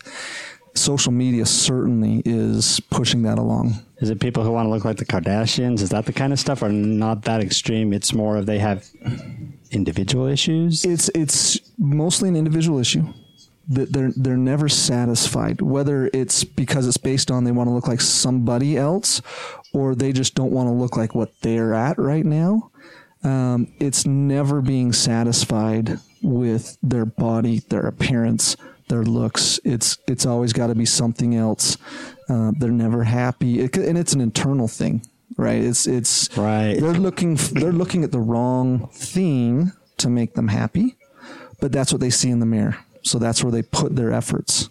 And people have actually coined the phrase Snapchat dysmorphia because Snapchat's feeding. I've heard about that. I heard it on the radio probably a week or two ago, where people are actually getting plastic surgery to look like those stupid the filters, dog filters and the cat. and the way things. it makes you look, that's like. So if you do some of these filters, they'll make your eyes look bigger, which is a beautiful trait. It's a very unrealistic thing to do. And there are people there that think that that's what they need to look beautiful like that. And unfortunately, it's affecting more people. So how do you? Because a lot of times it is a very facial thing with body dysmorphic disorder. How do you deal with patients when they come in and you perceive that they probably have this disorder that they're dealing with? It's not just a facial thing, though. I tend to think for women especially, it's anything and everything. Right. Yeah, but I'm asking him about the face because he doesn't do like tummy tucks. Right, but I mean, just to clarify. Yeah, no, you're right. It's something that can affect people on any aspect of their body. But obviously I deal with the patients that are concerned about aspects of their face. The way that I deal with it, you can get a sense from the questions you ask a patient. So one of the main questions I'm going to ask a patient that comes into my office that wants to change something about their face is, why do you want to change this? And they've got to explain to me what it is they're going through. Now, most people, it's aging. This isn't what I used to look like when I was 50. And it's not like they have a long history of doing a lot of other procedures leading up to this. It's, this is the time that's appropriate. And it's not just why, but how long have you been thinking about this? Is this just a snap decision? Is this something that you've been contemplating for a while? I've always had my dad's nose and it doesn't fit my face and I want to change it. That's a legitimate answer. And you look at it and you're like, yeah, that is more of a masculine nose maybe on a female. But some of these patients, they have the wrong, in my opinion, not the best reasons to want to do things. I'm divorced now and I know that if I change this, my ex will come back, or I'll get that job that I've been wanting to get. And those are unrealistic expectations that you've got to be really careful, because those things it's the nose that's keeping you from getting your dream job. Yeah. So as a plastic surgeon, how do you deal with those people? I mean, do you just out and out say no? Do you try to get them help in dealing with some underlying psychological issue? Like, what do you do in that situation? I've done both. I've had patients who have had the more difficult thing is some patients have this type of body dysmorphic disorder, but they also have maybe a true issue that could be addressed, right? But they don't have the right expectations. They're not realistic with it. And I've sent patients to psychological counseling, and I've told them, you've got to find a psychiatrist. You've got to meet with them. and I'm not going to operate on you until I talk with or get a note from the physician saying you're in a better place. That's just better for you in the long run, because you need to get to that point before we can even talk about changing anything. So I've done that. I've done it when I've just, some patients won't listen to that, and I've just told them, I'm sorry, I'm not the person for you. Unfortunately, I also tell them, listen, you go around and you go to enough doctor's offices, you'll find somebody that will operate on you because you're going to pay them. And that's unfortunate, but it's true.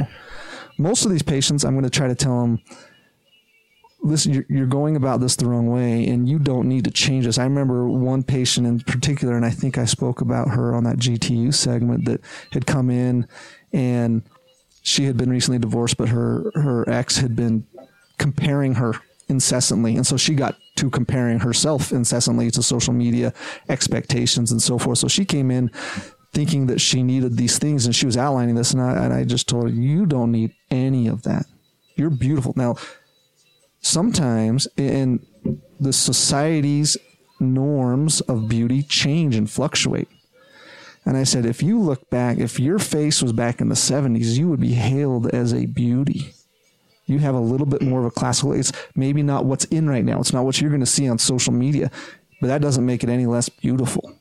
And so you don't need anything. Don't let anybody tell you you need anything. You're too young for this, and you want to take it too far, and don't let that other person influence you in such a negative way that makes you feel like you've got to do that to change yourself.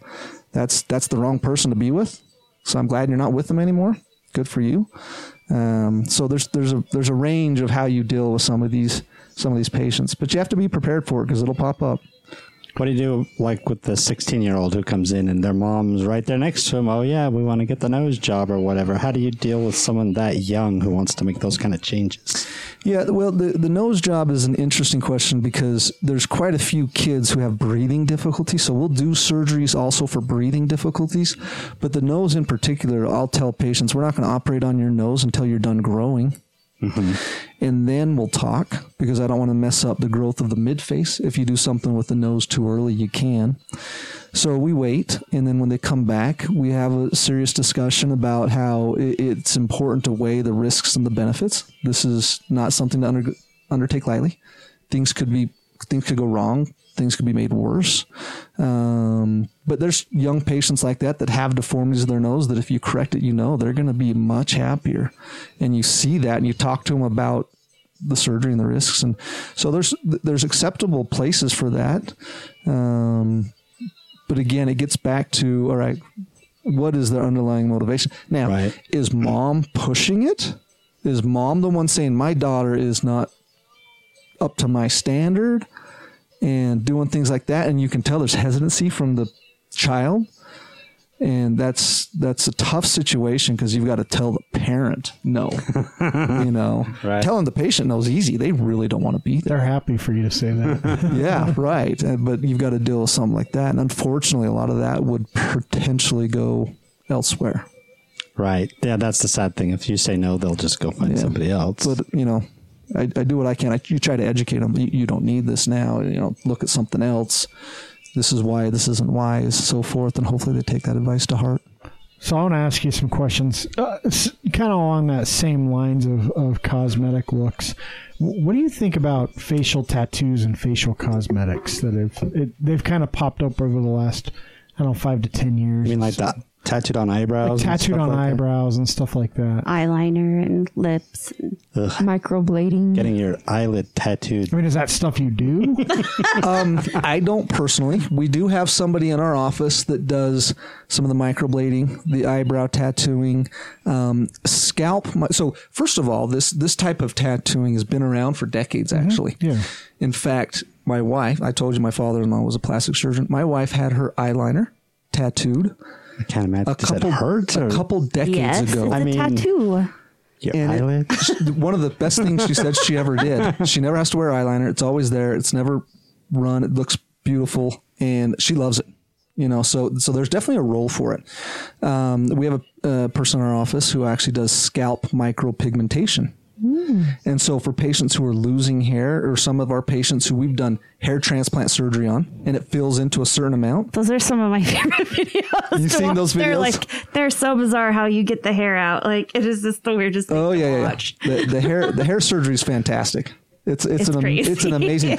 That's made strides, unbelievable strides in the last 10 to 15 years. Not like 20 years ago where there was the plug. Yeah. Like a Barbie doll's head. No, now we're transferring. That's right. Now we're transferring follicular units, like down to the single hair follicle. Wow. And a hair follicle may have 1 hair, 2 hair, 3 hairs in it, but a single hair follicle, and it's a much more natural. That's super time consuming. It is. It takes all day. No. No, like it just washes pretty quick. Where does it come from? From them. Like We've got to take it from them. No, From their butt. Back the here. back of the scalp. So Maybe yours. You got that weird patch of hair right there. Yeah. Don't worry about it. It's from my it's a back. long story. I've got a splotchy back now, but my hair looks great. The hair on the back of the head is genetically different than the hair on the top of the head. And that's why most male and even female pattern baldness, you lose it on top of the head. Okay. Some people may end up deciding to shave the rest of it. Yeah, it's a much better look. Yeah. No, it's a good look. Unless I if you wore a go for it. yarmulke. I mean, that would be a look. So you take the hair from the back of the head because those hair follicles will transfer back up to the top of the scalp and survive and live. So we take it from the back of the scalp. We can do it in a couple of ways. We can take a strip of skin, all with hair, and then we close that. And then we take that strip of skin, and we have technicians that work for us that slice and dice literally this skin into single hair units, and then we make little holes in the head, all over the head. We may They transfer. put them on like a little tray, and you can see every single hair. Yeah, and we'll transfer 2,000 hair follicles. It's awesome. It sounds amazing, but it kind of gives me the creeps.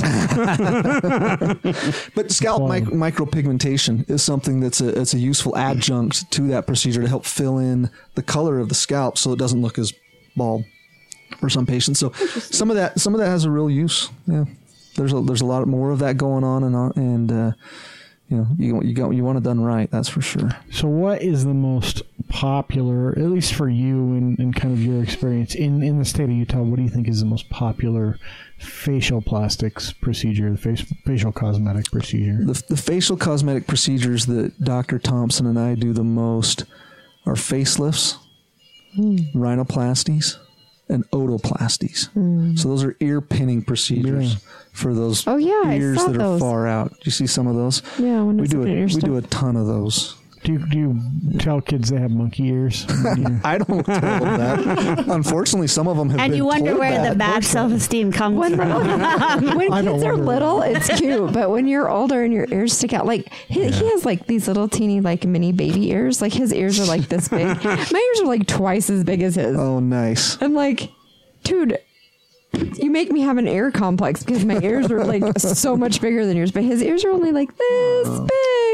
Do you deal? Speaking of ears, do you deal with, or can you fix when people gauge their ears and those Ew. plugs just eventually? Because your I watched ear, Dr. Pimple Popper fix one the other day. but yeah, she was fixing the probably the keloids or whatever they're called. No, she did. She repaired a gauge. A gauge. Yeah. Yeah, so a couple things about gauges. If they haven't been stretched out too much or for too long, any patient that comes in and asks me to repair that, I'll say, you got to take the gauges out and we're going to see what happens with the ear over the next 6 months, because they will tighten back up to a certain amount. And that means I'll have to do less to repair it. I'll have to remove less tissue. But sometimes they've just stretched too much too long, and you can repair them. And you've got to excise some of that excess tissue and rearrange it to try to get them back a regular lobule.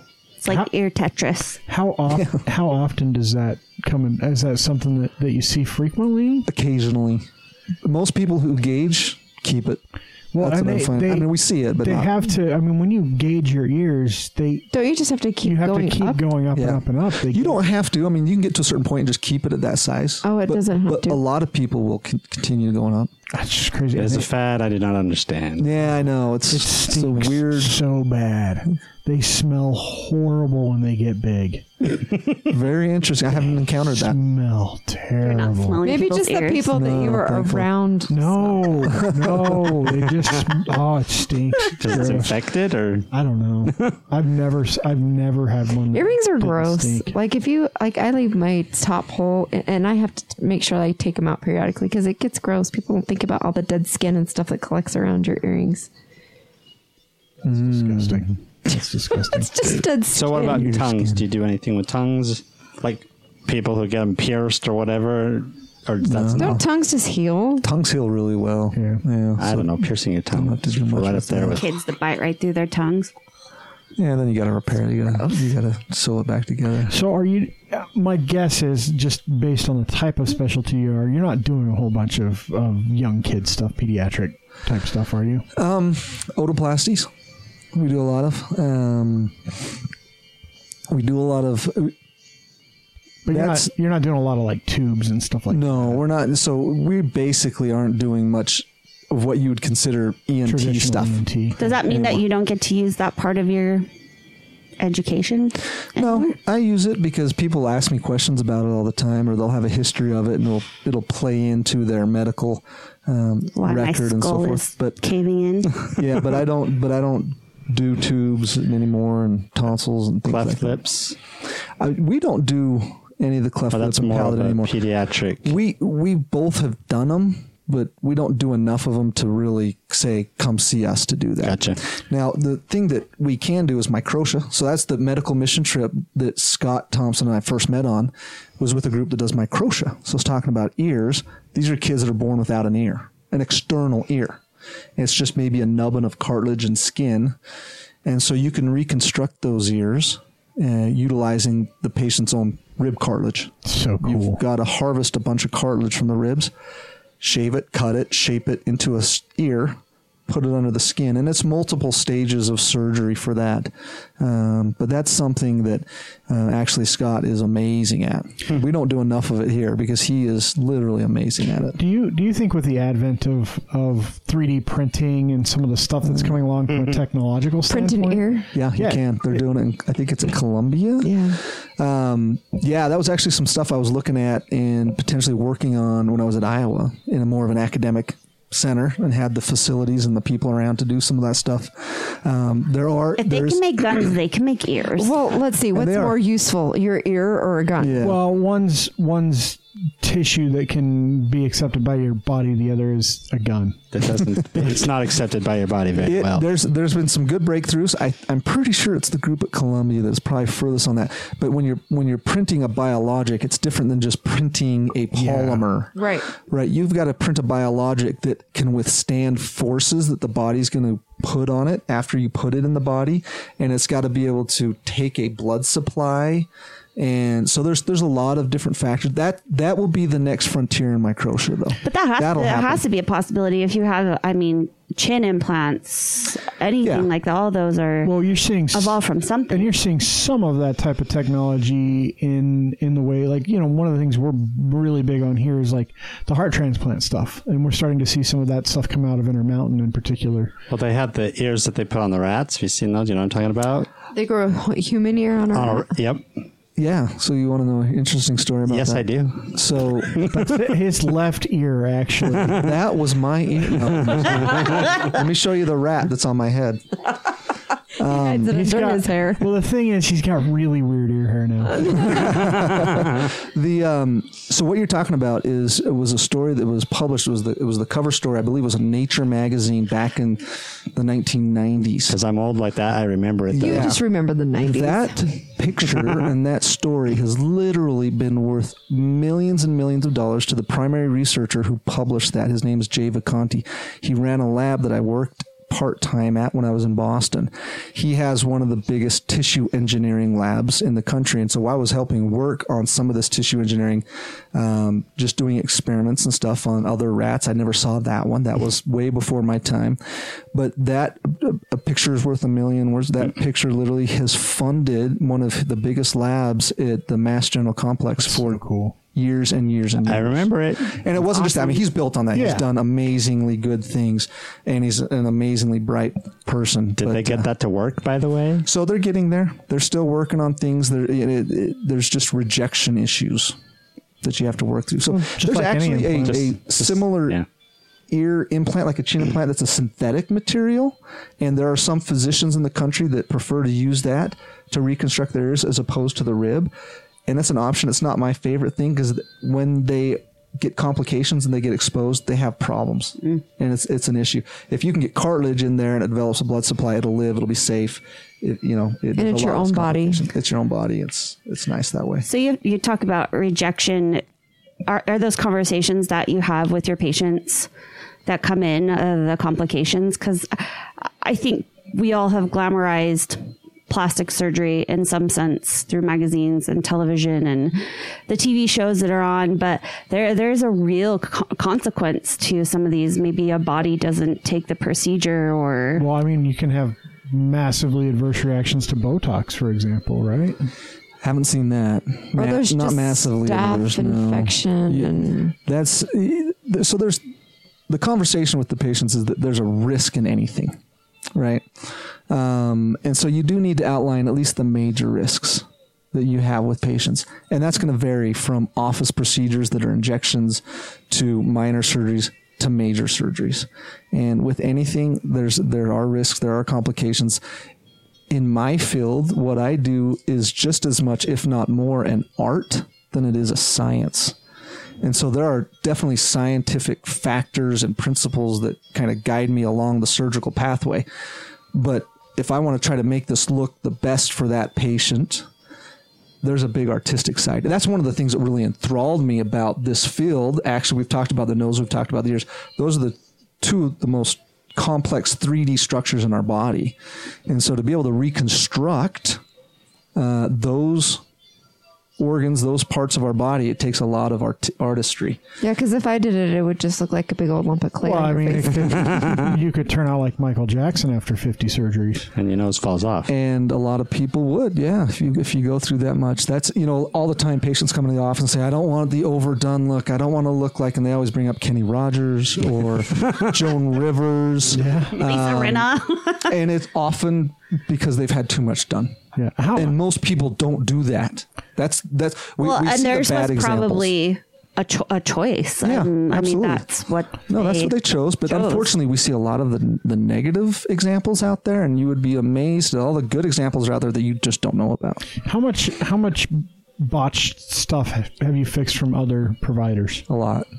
Oh, that's really sad. A lot. Well, you guys did a whole segment on it. Dr. Thompson did with KSL a couple months ago. What are some of the crazy things that you've seen? Oh. Well, filler injections happen across the country. Hundreds of thousands of filler injections. Really a relatively safe procedure if done well, if understood by the person doing it. And one of my general tenets of what I do is that a physician shouldn't be doing a procedure if they don't know how to handle or manage the complications from it. Now, I might have a patient under anesthesia who has a heart attack. I'm not going to be the person managing that, but I know how to get the right person and get them involved, right? Well, that's why you have an anesthesiologist. Yeah, right. And then we'll get the cardiologist and so forth. But if it's a procedure I'm doing and if it's a complication that has to do with that procedure, I should know how to handle that and manage that. And unfortunately, there's so many people out there with injectables that are doing it that aren't trained in the face. They're not trained with the facial musculature, the facial anatomy. So I've had a couple times patients. So when you're doing injectable fillers, the big complication you've got to avoid is getting it into a blood vessel. So if you get an intravascular injection that goes into an artery or a vein, it's going to clot off the blood flow, and wherever that blood flow is going is going to stop getting the blood flow, and it can lead to skin necrosis, other bad issues. So I had a couple patients who had been injected elsewhere a couple different times. The place that they had gone was as far in the human body as you could get as far as their training, but they opened up a spa and decided to start injecting people. They had that complication. They didn't recognize it. They didn't treat it. It went on for a while. She finally came to us. It was a real bad problem. This one girl in particular, head wrecked over it. Took years to lots of procedures and things to do to try to help overcome that. So those are some of the botched things that you can see. Fortunately, it's not very common, but we do a lot of revision rhinoplasty on patients who've had rhinoplasty and things haven't healed well, or things have gone wrong. I think having sinus surgery, rhinoplasties are the only surgeries I can't watch to go through. Is that right? Because you've had sinus surgery. I had my maxillaries and my ethmoids expanded. Yes. Yep. Okay. Yep. I just had my deviated septum fixed. Nice. At the same time as my tonsils and my adenoids were removed.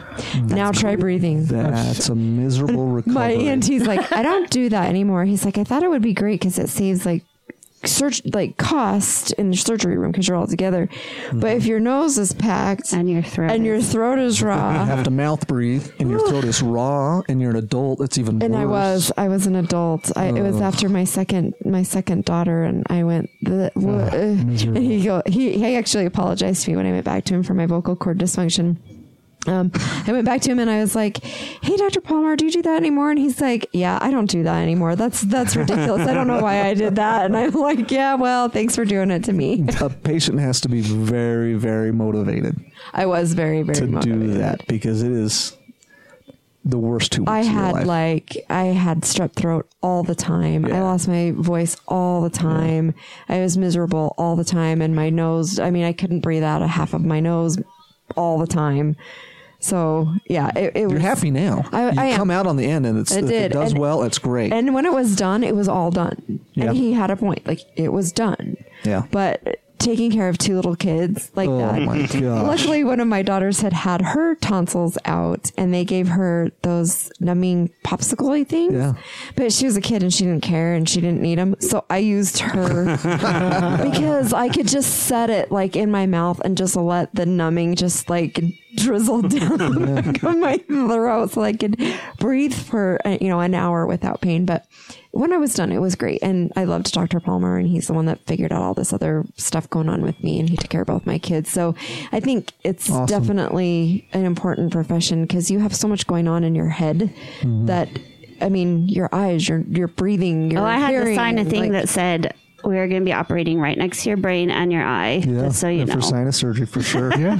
Those are real risks there. Yeah. And I have I have an anomaly. I have a little bone that's just back behind my eye. My ENT said he's only ever seen it one other time. Oh, wow. Isn't that rad? Lucky you. I know. He's like, I wasn't going to touch it. So you're a freak is what you're saying. Basically. Back to the botch thing. Why do you think people are so desperate that they turn to things like silicone and cement and these things that are just ruining their structure? Is there even an answer? Not a great one, because I have a hard time understanding it myself. I've seen some of those episodes of the botched show, and that's what happens. I love that show, by the way. It's amazing what happened. That just blows me away sometimes. I think people are looking for a fix to a problem, and somebody sells them on something, and they don't look to the qualifications, maybe to the person, the provider. We always encourage patients to check that out. I have no problems with patients coming in and telling me that they're talking to me and other physicians. I say that's going great. Down to Brazil. Yeah, but that happens, and that people will tell me that they're thinking about doing that, and I say, unfortunately, you're going to get what you pay for. Unfortunately, now there's good stuff that's done in other places, but you really got to be careful. I know good surgeons internationally; they do a great job, and I see them at meetings, and I have a lot of respect for them. But you've got to search them out and find them. They're not going to be a $500 no rental. Right. So there's some crazy stuff that people do. We always encourage patients to check out on the qualifications and to understand. And from our standpoint, we're plastic and reconstructive surgeons. And that reconstructive side shouldn't be overlooked, because there's a lot of providers and other people out there who call themselves cosmetic surgeons, and they do cosmetic work. Okay. We really believe that there's a huge value in our cosmetic work we do from our reconstructive background, because we understand how to really reconstruct things in such a way. It works and it's functional. And it just gives us a different look at, it's not just learning to be cookie cutter cosmetic, do this. it's really understanding how you can do things in the best way possible for the patient. So there's a real value in our reconstructive background in helping with that. So for instance, we do rhinoplasties, and everybody thinks about cosmetic rhinoplasties, which we do a lot of. The other thing we do is we do a lot of Mohs reconstruction. So after a patient gets a cancer excised from their face, right? They've got a hole in their face that you've got to fill. Well, that's a whole different challenge. That's a whole different 3D anatomy. I had a patient not too long ago who came and saw me from a dermatologist who got done taking a skin cancer off his nose. He was missing half his nose. So he has a hemi-rhinectomy defect. I know how to reconstruct that. You've got to do it in multiple layers. This is how we're going to do it. This is how it's going to heal, and it's going to look its best. That helps me do better rhinoplasties because I understand all the anatomy a lot better. That's a real value to me. So we enjoy continuing to do those kind of procedures. You really get to help people when they're most down. Obviously, they're dealing with a cancer and a big defect in their face that's new. And so we try to get that fixed up the best way possible. And that's going to help us. That'll help us, if it's a cheek defect, those types of things help us with our facelifts. And understanding that anatomy better and how things are going to lift and look and lines to hide, incisions to make, not to make, things like that. So there's a real value for reconstructive surgeons that helps them in their cosmetic surgery. So if people want to get a hold of you, Dr. Henstrom, how do they do that? Dr. Doug. Dr. Doug. There we go. Dr. Touchdown. Oh, man. I'm never going to live that down. Hashtag Dr. Touchdown. They can go to utahfacialplastics.com. That's our website. It's a great website. They can follow us on Instagram, which is one of the funner Instagram accounts to follow. It is. Yeah. And you guys are always doing classes, seminars, learning for the community. Yeah, we'll do kind of outreach lectures on usually quarterly to half quarter or semi-annual basis. We'll be looking to do more of those in the upcoming year. Phone number to the office is 801-776-2220. But you can go through the website. All the information's there. There's lots of before and afters that you can look at and get a feel for what we do and how we do it. And Instagram has tons. Yeah, Instagram. We have a marketing person who's our office manager, Jenny, and she is phenomenal with that stuff. And I mean, our Instagram account has just blown up. I don't know what's really good for an Instagram account, but for one like ours, it's over 20,000 something followers, and it's pretty fun to do. And we'll put a lot of specials out there. The good thing about it is it's very transparent, and you don't get that from. You're seeing it more now, which perhaps you guys are trendsetters in that, but you don't really get that a lot from whether it's cost or the recovery, the before and the after. And I think that's why yours is so successful. Yeah. And actually, I do believe we are trendsetters because I've seen Jenny do stuff and then she'll show me how other people are starting to do it as well. So that's cool. I believe it. So we have one more trend-setting question to ask you. So this is a question we ask all of our guests. So you're a Utah native and you've come back to live here by choice, clearly. What's one thing that you would tell someone visiting the state of Utah that they had to do before they left? I love this question, by the way. I think it's great. So I knew this was coming. Did you listen to another episode? You got a heads up. No, I've listened to some, and I've seen that. So I've come somewhat prepared. So I alluded to this earlier with my background, or whatever. First of all, there are so many amazing things to do in Utah, and that is one of the draws that we had coming back here. It's second to none. We missed the mountains wherever we were. We always longed for our mountains. In fact, whenever we came back, our kids would always see the mountains and say, "Hey, there's our mountains." Cute little thing from growing up in Iowa. And you come here, these are mountains. Yes. Being out there where it's flat and there's hills that people call mountains, and you come here and they're mounds. It's weird when they're for the first time. When they're another mile up from where you're standing, which is almost a mile. Yeah, exactly. Big difference. But so there's lots of obviously things out there to do, but I'm biased. And I come from a BYU football background, but I really enjoy going to big sporting events. So, and this probably came from playing. And when I was playing, we played at some phenomenal stadiums. Washington, I played at Alabama, went to some really cool places. I've continued that. I've enjoyed taking kids on the road to games. One of the funner experiences was coming back to the Utah Olympics when I was in med school. I mean, doing those sporting events is just really, really fun for me. And my oldest boy, when he turned 18, I realized he was turning 18 right about the same time as the last Ryder Cup golf tournament, which was up in Hazeltine, Minnesota, which was only about a 5-hour drive. We had a place to stay, so I took my 18-year-old up there, and we went to Friday and Saturday of the Ryder Cup, and it was phenomenal. Now, that's not going to happen in Utah. I understand that. We can all wish, but my point is, I think one of the best things to do if you haven't done it is to go to a football game at BYU Stadium.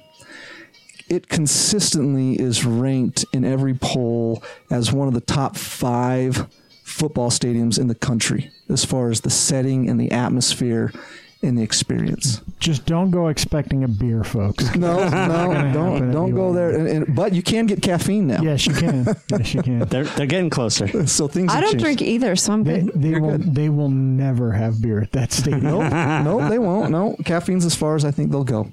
But I've been to plenty of football stadiums, and the setting is truly remarkable, especially in an evening game. If you listen and read comments from opposing teams' fans when they come through, they have a great experience, and they all are very amazed at the setting and the experience in the stadium, et cetera, et cetera. It really is a phenomenal place. Now, we're spoiled because it's here, and everybody kind of, maybe they've done it, maybe it's too close type of thing. But I've been to a lot of stadiums around the country, and it's still my favorite place to go watch a game. Now, I'm a fan too. I'm a former player, but that's definitely should be on the list for anybody coming through if you can get a game there. There's definitely something to be said about sitting in that stadium at the foot of that mountain. I can tell you, as a strong opponent of BYU, I've been to a couple of games in that stadium, and the atmosphere is really quite amazing. Yeah. Even if you can't stand BYU. Yeah. If you're a University of Utah student grad. Hey, that's okay. You know what? I loved games up there. I'm undefeated up there, so I have nothing against that stadium. I never lost in college, and I never lost in high school playing on that field. So I love that field. Rice-Eccles Stadium's kind of a home away from home as far as I'm concerned. BYU could use some of your magic still. Well, yeah, they could up there for sure. They'll get there. I have no doubt. A few years. I have no doubt they'll get there. What would you think if this is totally off subject? But what would you think if BYU ever got accepted into a conference like the Big Ten? Yeah, it would be fabulous for them. It's remarkable that it hasn't happened. That people haven't brought them in yet. But hopefully that will happen. It needs to happen at some point. It'll be fabulous when it does. I think it'd be fabulous for the whole Intermountain area to have a Big 12 as well as a Pac-12 team. That would be fantastic. Here's to hoping. Thanks so much again to our guest, Dr. Football, Dr. Touchdown. Dr. Touchdown. Dr. Henstrom. It was a great conversation. Really, really enjoyed it myself. But that's also because I start to nerd out a little bit with surgeons because I've had so much experience in life with them.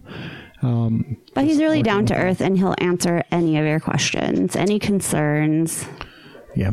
Well, any good surgeon will. I know it was good to hear him talk about saying no to patients. That's not something every surgeon does.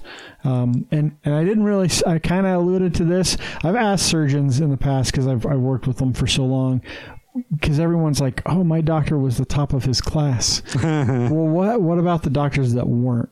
Like, how do people determine specialty? And the answer I got pretty routinely was, if you're not a great student in med school, you still pass, you still get a license, but generally those tend to be primary care doctors, so they do a lot of family medicine. He answered your question. They're still called doctor. Yeah, doctors that get a D in school are still doctors. But yeah, typically they're not surgeons, and that's because to get accepted into the kind of programs that he got accepted to in Harvard and in Boston, the Mayo Clinic, you have to be exceptional in what you do. You have to have really good. It sounds residency. like it's just always been in his blood, though. Like, he knew what he wanted, and that I think he got exposure real early. Yeah. But I'm saying, in general, the harder the specialty. So facial plastics is not an easy specialty to get board certified in. And listening to him talk at the end about after skin cancer and reconstruction is just so that's mind-blowing. The route he's gone to get there is pretty amazing, and it does speak to his success from an academic standpoint. But anyway, thanks to him. That was a fun conversation. It's nice to know we have some cutting edge stuff like that going on in the state, especially with the facial paralysis stuff. That's really cool. Because Bell's palsy is a pretty fucked up disease, and gets people and then goes away, and then they're left with a messed up face. So anyway, if you liked what you heard, please share the episode. If you have feedback, please provide it to us. You can do that on our Facebook page. You can go visit our website, thenewutah.com. We talked about it with him a little bit afterwards. All the things that our guests present, Jess actually gets around to putting up posts about them. And so it's a great place to find stuff to do. So we were talking off the air with him about things that he could do, because he's newer back in Utah and he wants to find stuff to do. So we talked about... he's got 6 kids. He's got to entertain folks. Yeah, so we talked about going to Gilgal Gardens and the Pyramid, and those things are all on our website. Jess does a really good job with those things. You can also follow us on Twitter at TNU Podcast. If you have something coming up, let us know. Send us a message on Facebook. We'll be happy to share your stuff. Send us something on Twitter. We'll be happy to share that. And please, if you like what you hear, share our stuff and leave us a review on iTunes or Stitcher or Google Play or wherever fine podcast service that you're getting this from. We'd love to hear from you.